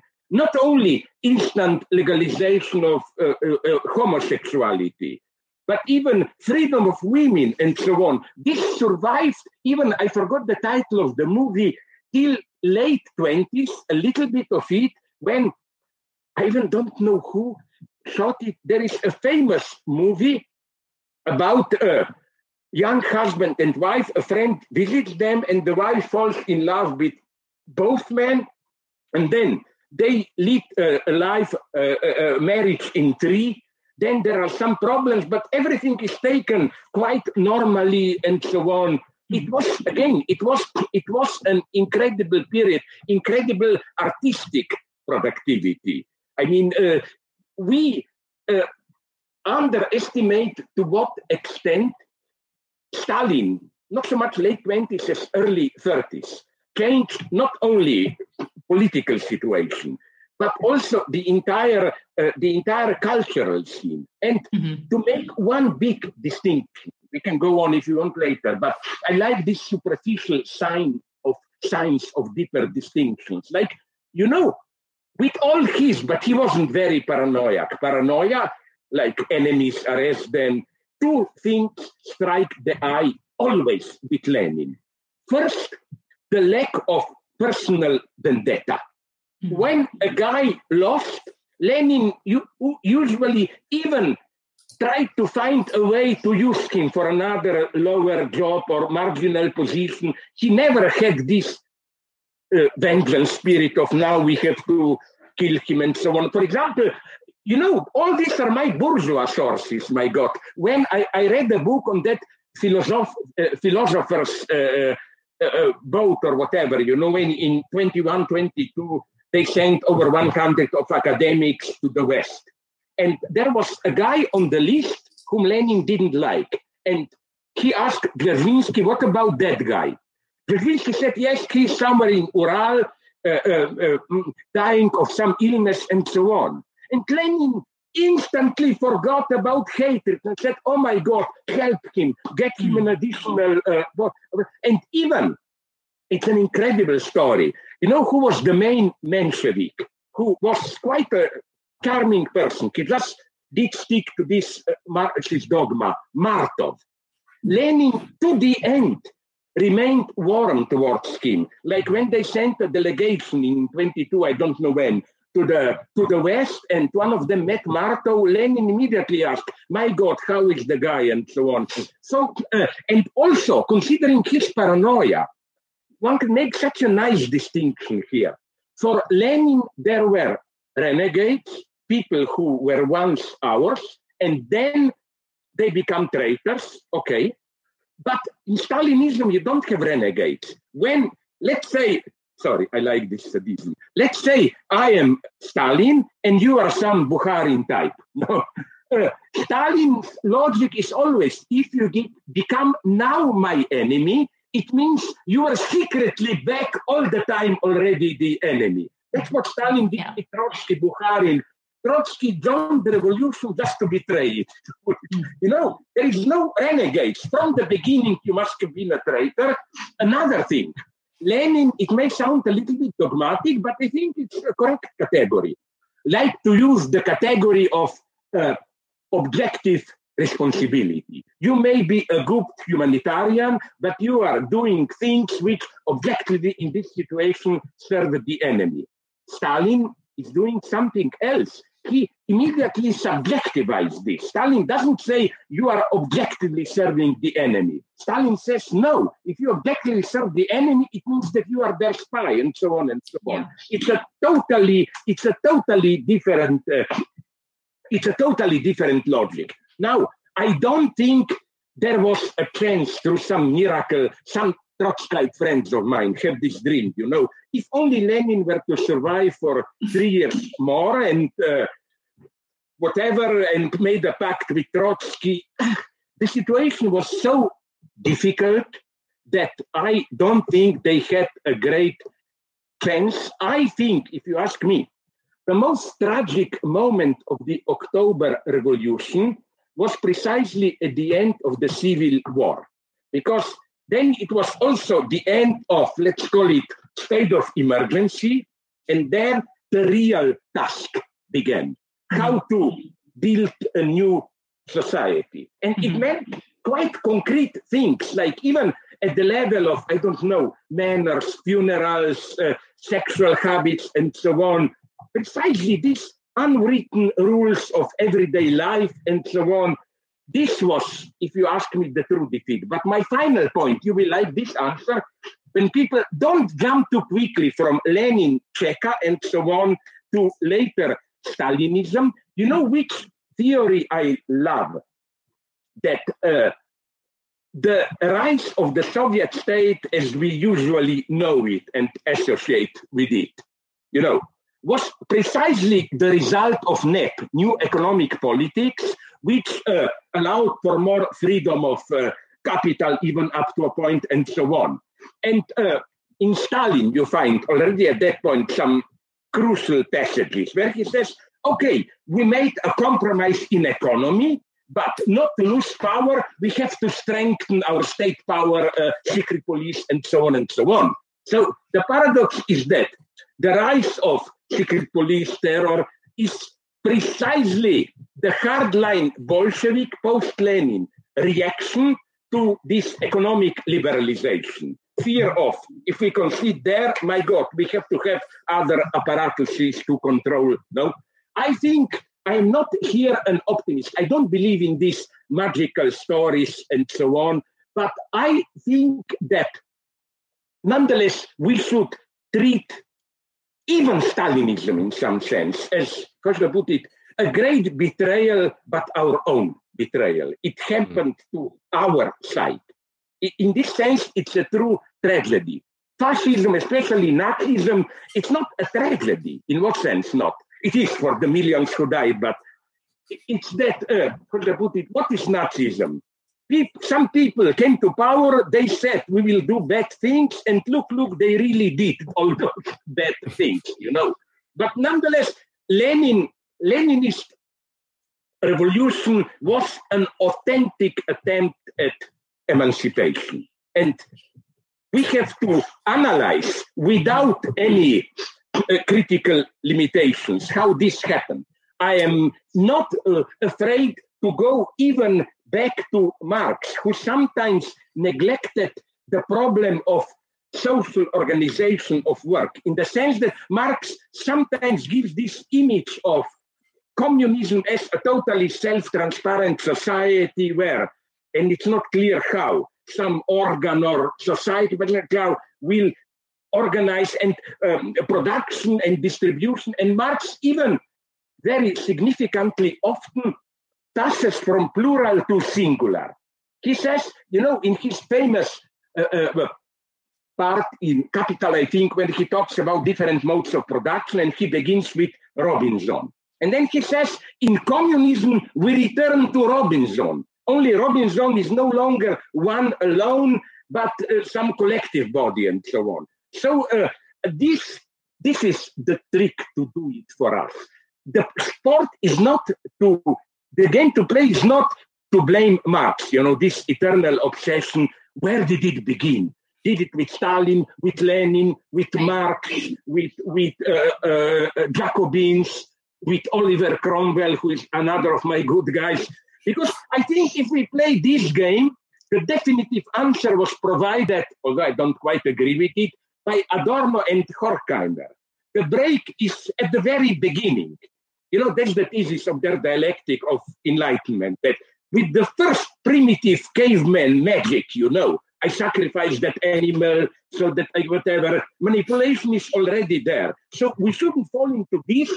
On the other hand, we should learn from conservatives in the sense that, again, we shouldn't fall into this trap of gradual progress. The passage from classical Marxism to Leninist Bolshevism and then to Mao, it's not a simple expansion from Western Europe to Russia, from Russia. No, in some sense, what, again, the great conservative, my God, Eliot says that with every really new work of art, in some sense, the entire past changes also. No, after Lenin, you cannot read Marx the same way, even if Lenin went much further.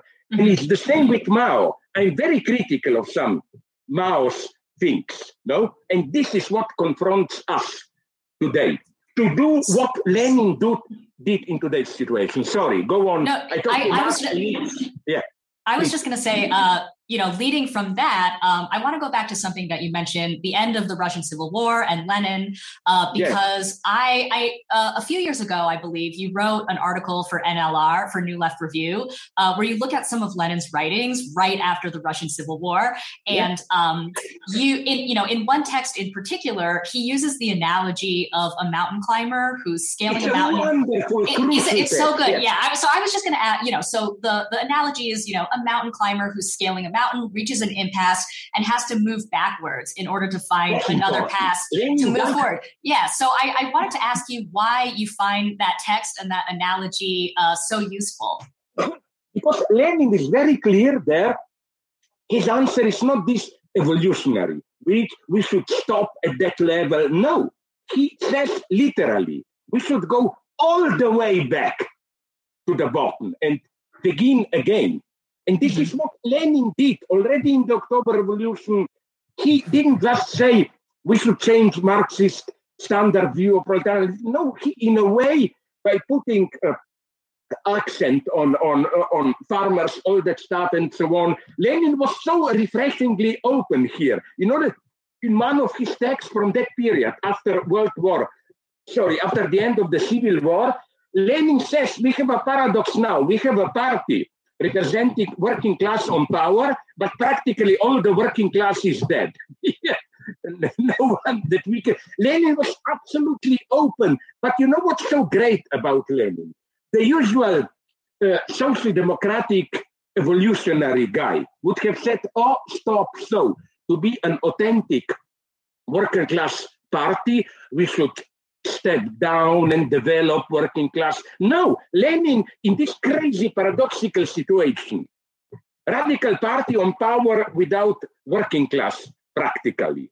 Lenin just in a principled but pragmatic way asked himself, but what can we do?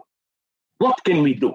And he found a way in this modernization, especially simple civilization, not in the Western racist way, but nonetheless.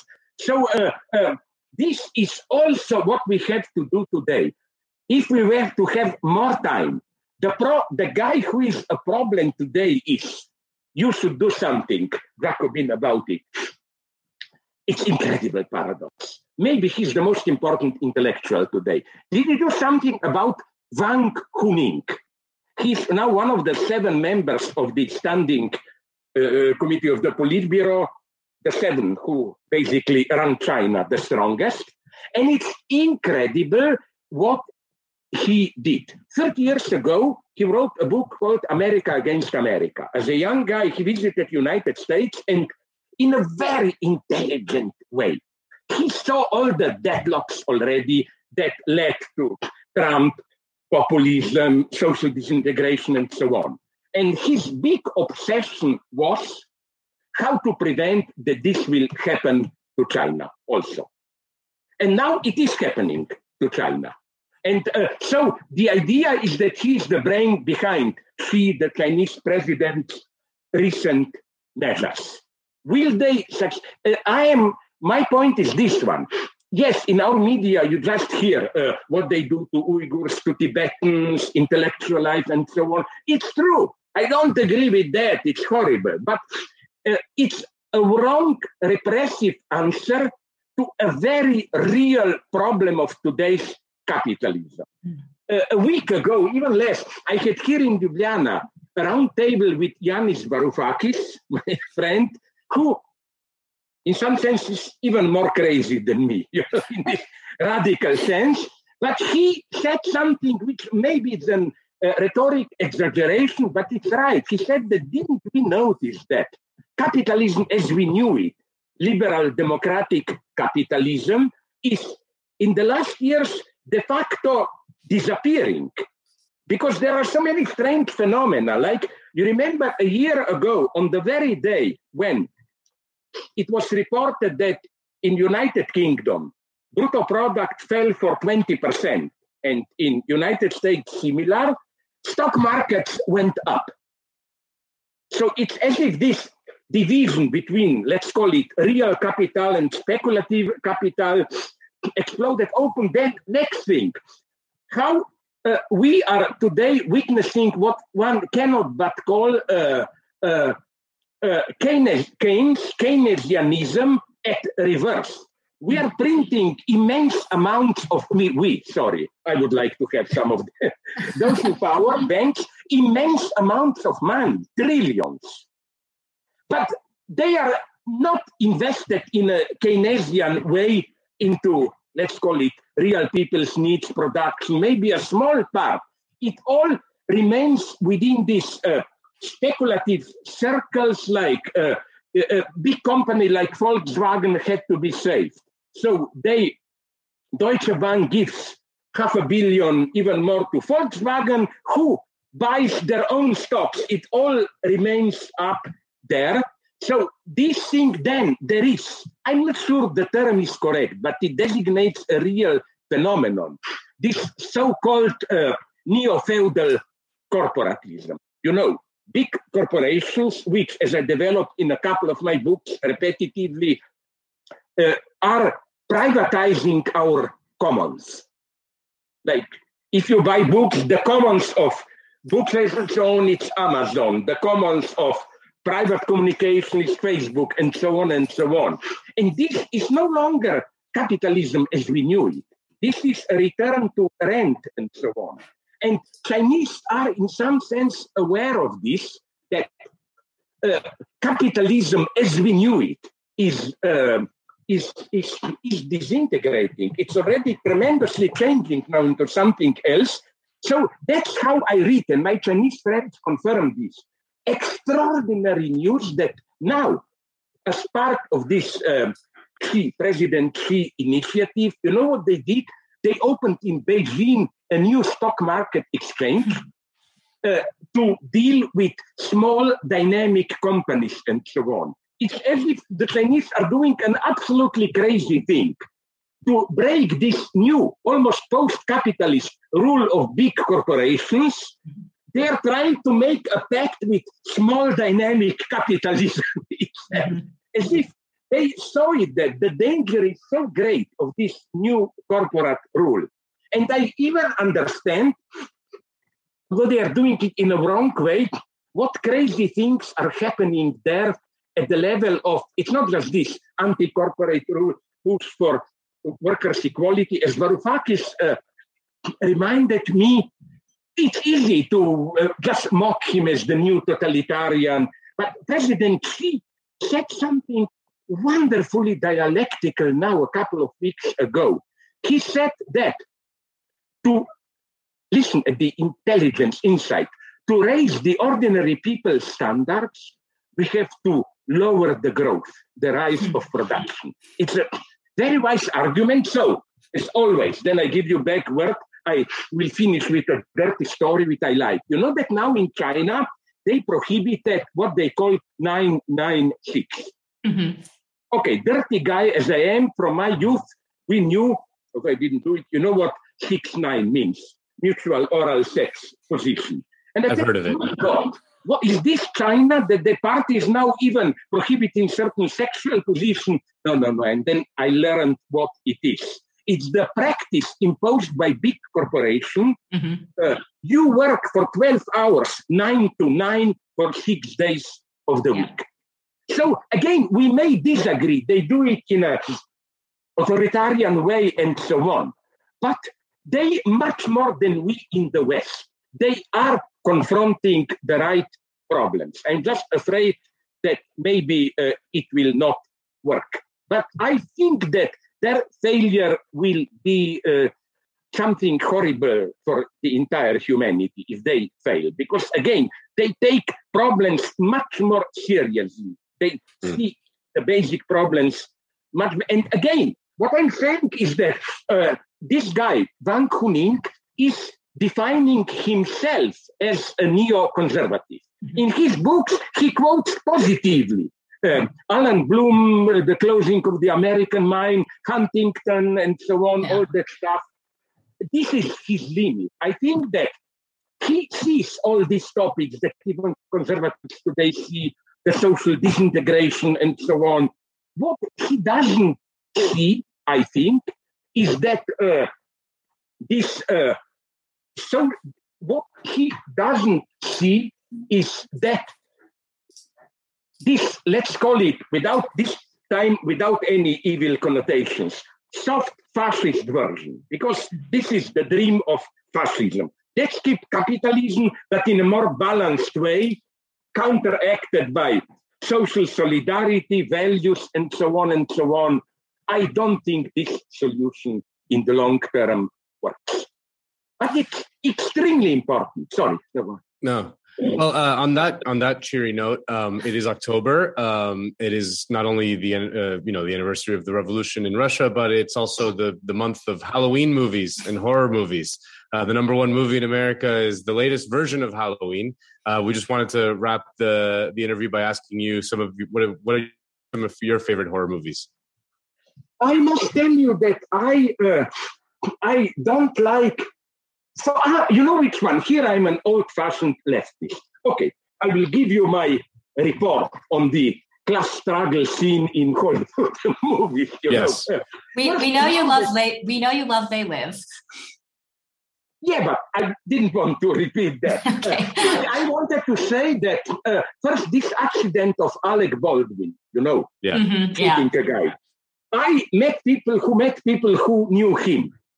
And they told me, some guys in Hollywood, that, don't underestimate him. He is not this usual caring liberal who makes a big statement about we only have one earth and so on, and shouldn't lose it.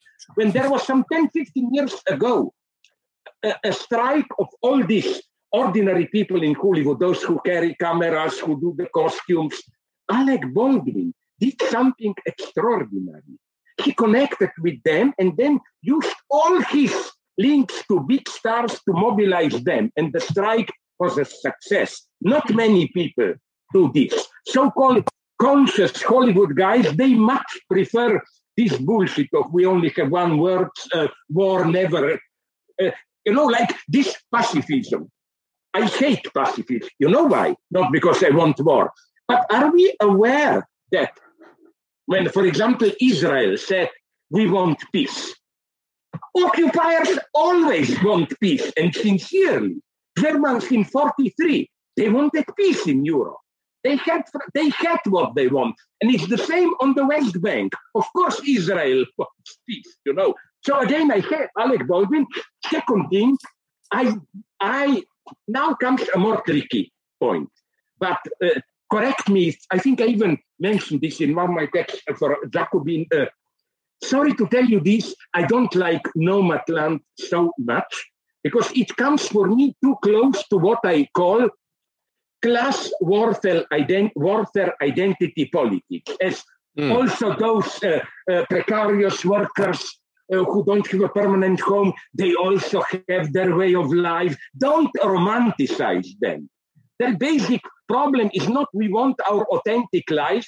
their basic problems is they simply do not want to be what they are. It comes too close to this, So that one, it was so-so. I didn't like. Now you will see my fascist side, I must say. I don't know why, but, and I'm not kidding, there is something dark in me. I am afraid to see the movie because I was afraid that I will be disappointed by it.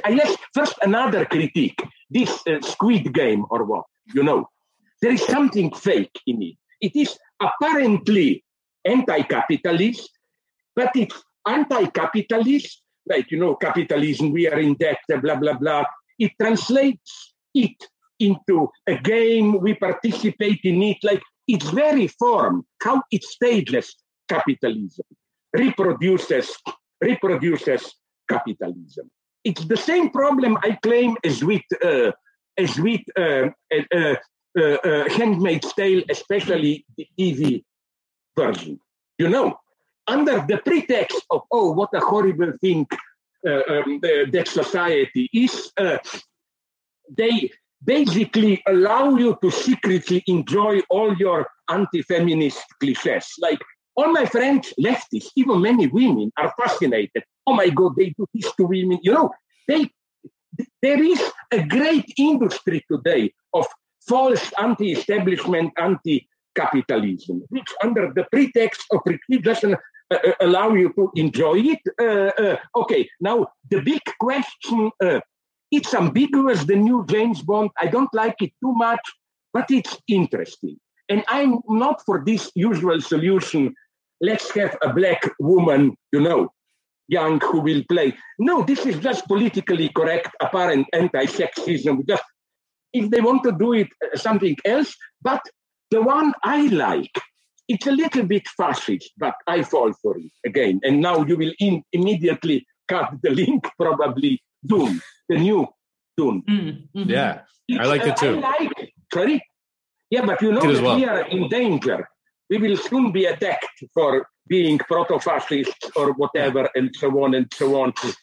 Of course, many people take it for a portrait of a fake fascist revolution, whatever. But I like writers, and I think Frank Herbert was the best here, who better, I think, that Lord of the Rings and so on, who paint such a wonderful image of a whole universe, of a whole new society. So again, my lesson is this, a very sad one. Everything that appears anti-capitalist is not necessarily anti-capitalist. It's the same my eternal joke, don't you agree? If you look for true capitalism in visual arts, are these biennales every 2 years, and it's big business, but as a rule, the ideology is, and they even admit it, we know we are all part of capitalist machine and so on. Yes, they say this, but it's like that Marx Brothers joke, warning, this guy looks as an idiot, acts as an idiot, but this shouldn't deceive you, he is an idiot, It's what this are there. No, they admit they are slaves, they are part of capitalist reproduction, these all progressive artists and so on, visual, but they really are parts of capitalist reproduction. So I think we should, in the Leninist spirit here, be again active, principled opportunists. Be ready everywhere to see a potential progressive youth. Don't fall into this dogma that if a movie is depressive or whatever, that it's necessarily progressive. I agree 100%. Do you have, now open your heart. Do you have, I know, blah, blah, blah. Do you, what are your favorite productions now? Movies, TV series, and so on? I quite like Dune as well. I also quite enjoyed White Lotus. I thought the satire was pretty sharp in White Lotus. That small Hawaiian hotel. Yeah. Exactly. I liked White Lotus too. Yeah. But here comes my bourgeois side. But it's such a desperate world. You can sympathize literally with nobody there.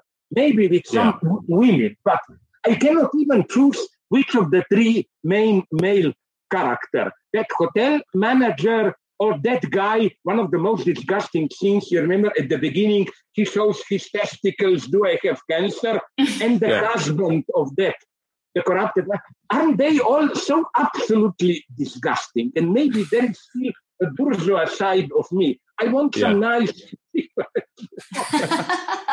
Nobody. But it's interesting. I think it's correct image of depression of our side, of our era. You know. Yeah. All right. Well, Slavoj, you have been very generous with your time. So I think after all of that, whenever you want, how can you say no to somebody who represents an organization called Jacobin? You know, like.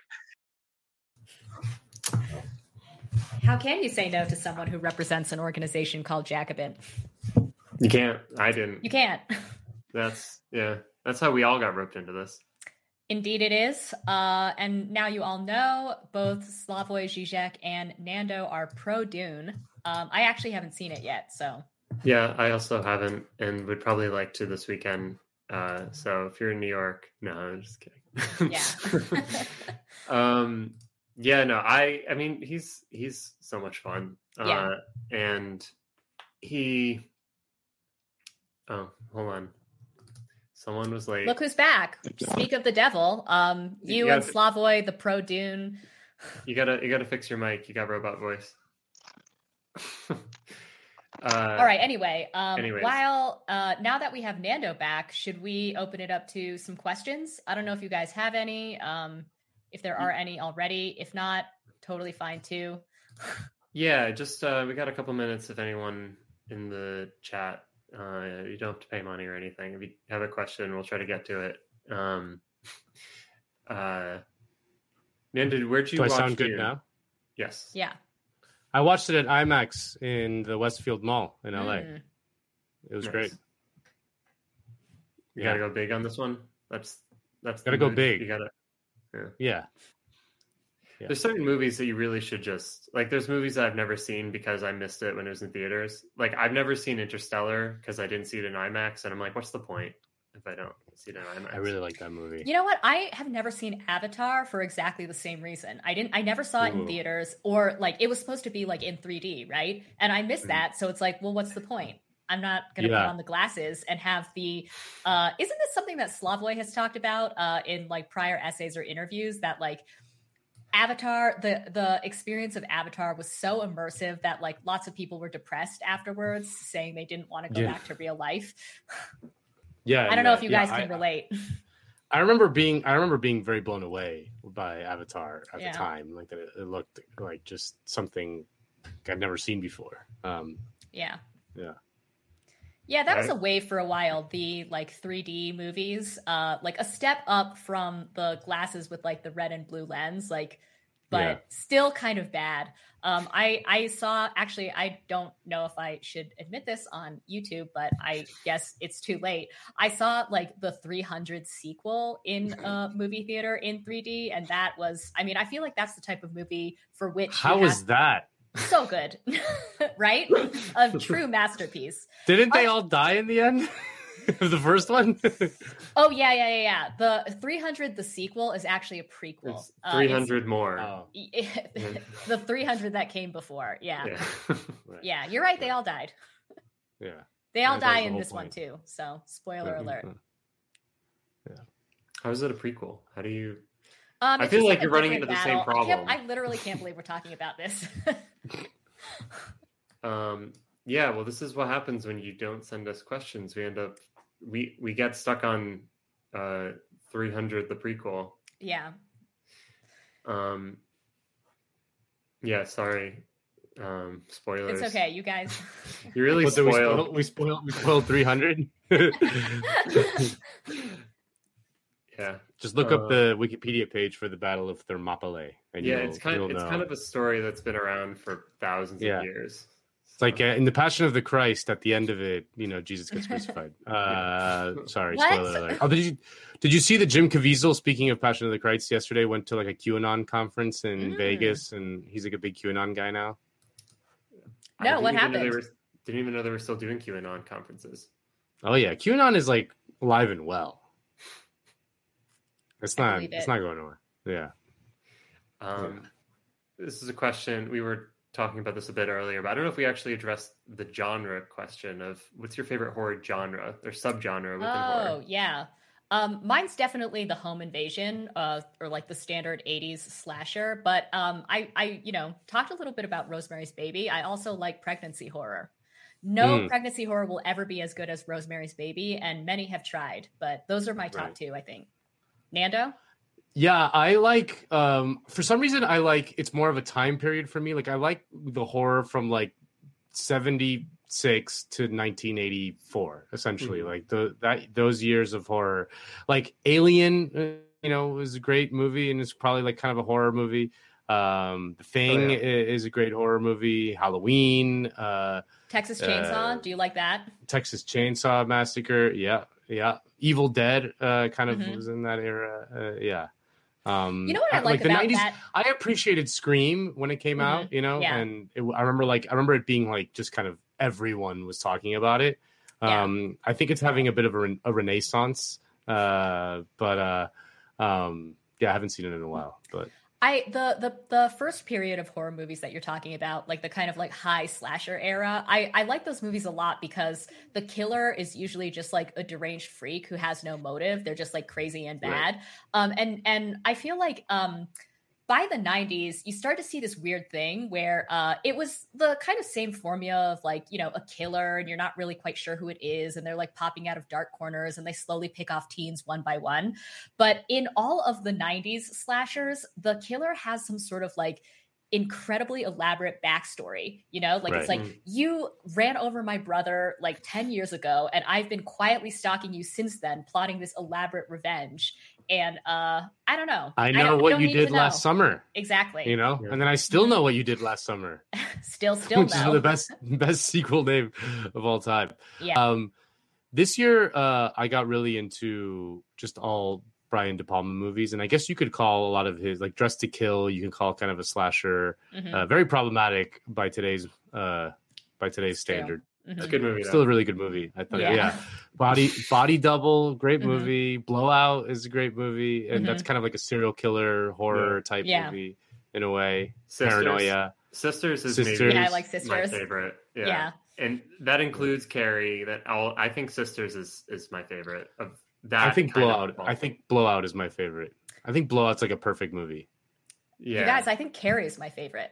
Well, we can all agree that Good Carrie, take. Blowout, and Sisters are the definitive best of horror De Palma, and we're not even touching the other kind of De Palma. Kale, your favorite horror subgenre? I mean, I agree with the time period. I also would say, I just end up getting drawn to more of the psychological or the sexual horror ones, or I like David Cronenberg. That he's like, David's great because in some ways it's like really simple and straightforward when he does a horror film. Like, I think I mentioned this actually in a YouTube video last year, but I had just seen The Brood for the first time. Oh yeah, it's really good. Yeah, well, because it's such like a very, in some ways it's very literal, where it's like a woman who is in an experimental psychological program is, I'm spoiling a little bit, but like the idea of like kind of like your actual angry feelings kind of coming to life, and like what if like the things, all like the things you say when you're in therapy, basically, like as you're like kind of working through how it plays out in your head, what if like those things actually kind of came alive? And so it's, in some ways it's very simple, but it's also just so like the simplicity, like in some ways because it's kept simple, it's like it's put certain parameters on like how crazy it gets, and therefore you can actually focus on like the psychology of the people, and then on like the actual like fear of the scenarios that are coming out of it. So I think Cronenberg is one of the best. And of course, as Jen mentioned before, my all-time favorite still remains The Shining, because Kale has a lot to say about The Shining, but he didn't want to get into it for this episode, so stay tuned. Right. There was the genre that came about kind of after Shaun of the Dead, the horror comedy subgenre. There's some good ones. Shaun of the Dead is very good. I remember like thinking like when I was in high school that like the satire of like, oh, he's walking around and he's surrounded by a bunch of zombies and he doesn't notice that they're zombies because we're all zombies in our day-to-day lives. I remember like, I was like, I get it. Right. But like, did you guys see that movie Ready or Not with that actress that looks a lot like Emma I was going to say, I like that. I actually do like that movie. And a similar one is You're Next. Have you guys seen that? Oh, yeah. I think it's on Netflix. You're not a fan? I don't know it. I haven't seen it. Okay. Yeah. Anyway, yeah, kind of similar. What was I going to say? Yeah. You should. Actually, you have to watch all these movies before next week's show. By the way, this is the homework. Yeah, this is just the lead up to the actual horror episode. No, just kidding. Yeah. Do you guys have any last thoughts on the Russian Revolution? A bit of a right turn, but that was the topic with Slavoj. And I mean, I warned everybody. I really enjoyed talking with him, but I feel like we didn't proceed in the chronological order that I thought maybe we would. But I don't know. Do you guys have any thoughts on 1917? Yeah. Yeah. Where to begin? Well, I think in general, just again, like there's this sense that the left that was like a great victory, obviously, and then but it wasn't consolidated because it didn't expand much beyond Russia into Europe. I mean, the third world, it did, but it didn't really expand into Europe or wasn't able to. And that like there's a sense that because it didn't kind of win in Western Europe, that it was just like an inevitable decline from there. I think about that a lot, like how sad it is, but in a way that that also kind of puts things into perspective as to how long the timelines are of change, and that like you're like, oh my God, are they going to pass the reconciliation bill? Yeah. And then you realize like, dude, this is like a 100-year long struggle. So, Yeah, I was thinking about that before we were talking to Slavoj, actually, because, the tendency when we're talking about history and especially socialist history is to try to find parallels between what happened then and now, or like, if not parallels, at least some sort of turning point or some sort of moment where we can, that might seem maybe slightly analogous, but it's like kind of hard to sort of think through, say, Lenin's writings between like the February Revolution and the October Revolution, when we're living in 21st century United States and like Biden can't even get his reconciliation bill through, Right. Yeah.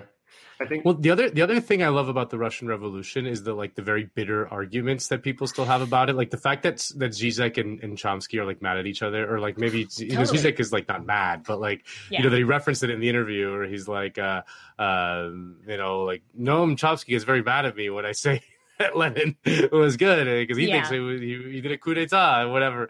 And it's like I find that kind of quaint and funny when people get way too into it. I'm from Spain, and there's like a version of this in Spain, like when people get very mad about like whether the POUM or the communist, whatever, like that kind of thing, like getting mad about that kind of stuff. I always find kind of funny. Oh yeah, like big pastime on the left. In fact, Slavoj in his interview mentioned, he was like, I have these Trotskyist friends who will always do this thing where they're like, if Lenin had just lived for like 3 years longer, right? Then like, I love that. I'm imagining that dinner party where they're doing that, as they're like, drinking wine or something. Yeah, exactly. Like, only Lenin had lived 3 more years. Yeah, it's quaint, but it's also, I don't know. You don't want to be. We shouldn't be doing that much more than we already do. I mean, I think in some ways the the whole thing about the Russian Revolution, Slavoj mentions this in the interview about kind of the more traditional classical Marxian understanding of history is that like socialism comes about as an inevitability because of the growth and the forces of production and and the the relations of production are fettering the forces, and so the forces have to select new relations. That whole kind of like that jargon just basically saying socialism will happen because capitalism necessarily will fall, but it has to be developed to a certain point for socialism to come about. That whole kind of thing, I think, which is in Marx, not all of Marx, but it's in Marx, is I think just wrong. And I think so. Some people took the Russian Revolution as evidence of, okay, yeah, it's wrong because like Russia transitions to socialism before the conditions of capitalism are ripe or something. But then it ended up leading to far too many people going in the opposite direction of saying, well, if you can have revolution then you can have revolution anywhere and anytime. And so as long as like, you know, the people, the Leninist party is ready, as long as like the vanguard is ready, you can have the transition or something. Right. And I think both are pretty clearly wrong, that like, it's not the case that socialism will just necessarily happen. Like if capitalism is so bad or so developed or whatever. It's also not the case that, you know, you can just ignore the actual conditions of capitalism today and just kind of bring about your transformation of society because, you know, your people all understand what to do, you know, you're all ideologically trained in the correct way or something. Yeah.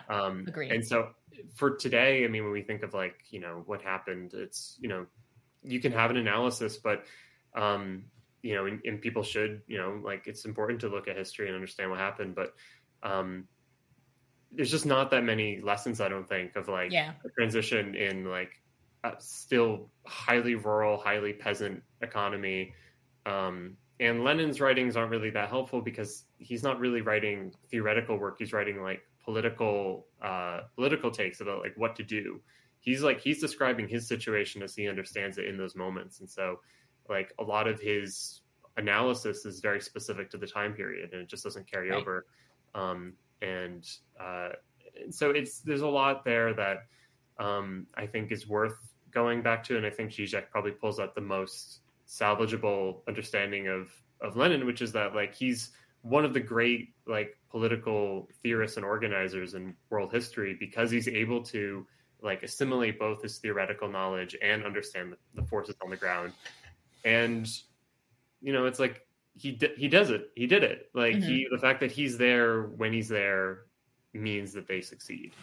And like, there's very few cases I think in history where you can say, you know, if the guy isn't there at that moment, it doesn't go that way. Like it's sometimes you can say that for presidents, you know, but like Lenin is not like a world leader when this happens. Like I think that's pretty historically unique, but it's kind of, you know, there's certain qualities that we can take away from that experience. Just last things, Theodore Whelan was asking who is doing labor journalism for Jacobin right now. Alex Press is doing most, not all, but most of She's written on all of that stuff. Yeah, so you should check out Alex's work. There's some other questions, including best healthcare system in the world. The NHS, right? Yeah. Isn't that usually wins the contest? Yeah, that or Sweden or, you know, I don't know, but I would say look to the North. I saw in the outcomes, like they do like outcomes, you know, and they NHS is still reigns supreme. I think so. Like in the power rankings. In the power rankings, yeah. Because I thought, I mean, isn't it constantly under attack and like constantly eroding? Yeah. Yes. Or being eroded. Yeah. Yeah. But it still triumphs. Fair enough. Still holds strong. Yeah. Champagne. How much does Oscar tells me how much he loves Stalin every day. I don't know about you guys. He texts me literally every morning. He's like, man, heart emoji just Stalin. A great day to love Stalin. Yeah. Question 1, did Lenin do anything wrong? Yeah, of course. Duh. Of course he did. Everyone does stuff wrong. How much does Jacobin love Stalin? Robespierre did nothing wrong. I'm just kidding. Yeah. We have a lot of ironic love, probably, but not real. We don't. Our socialism is not the Soviet Union. So, anyways, I think that's it. I think we'll end it there. Getting a lot of NHS Forever in the chat. Oh, great. Yeah. Yeah, NHS forever. There's like polling that says that like Brits love the NHS more than the freaking crown. Yeah. That's great. Yeah, the that's NHS correct. is the national religion of England. Yeah. So they say. Okay. Good show. We can end. I'll see you guys Thanks later. everybody for tuning in. We'll see you next week. Hit like, love you, subscribe, send us around. Bye.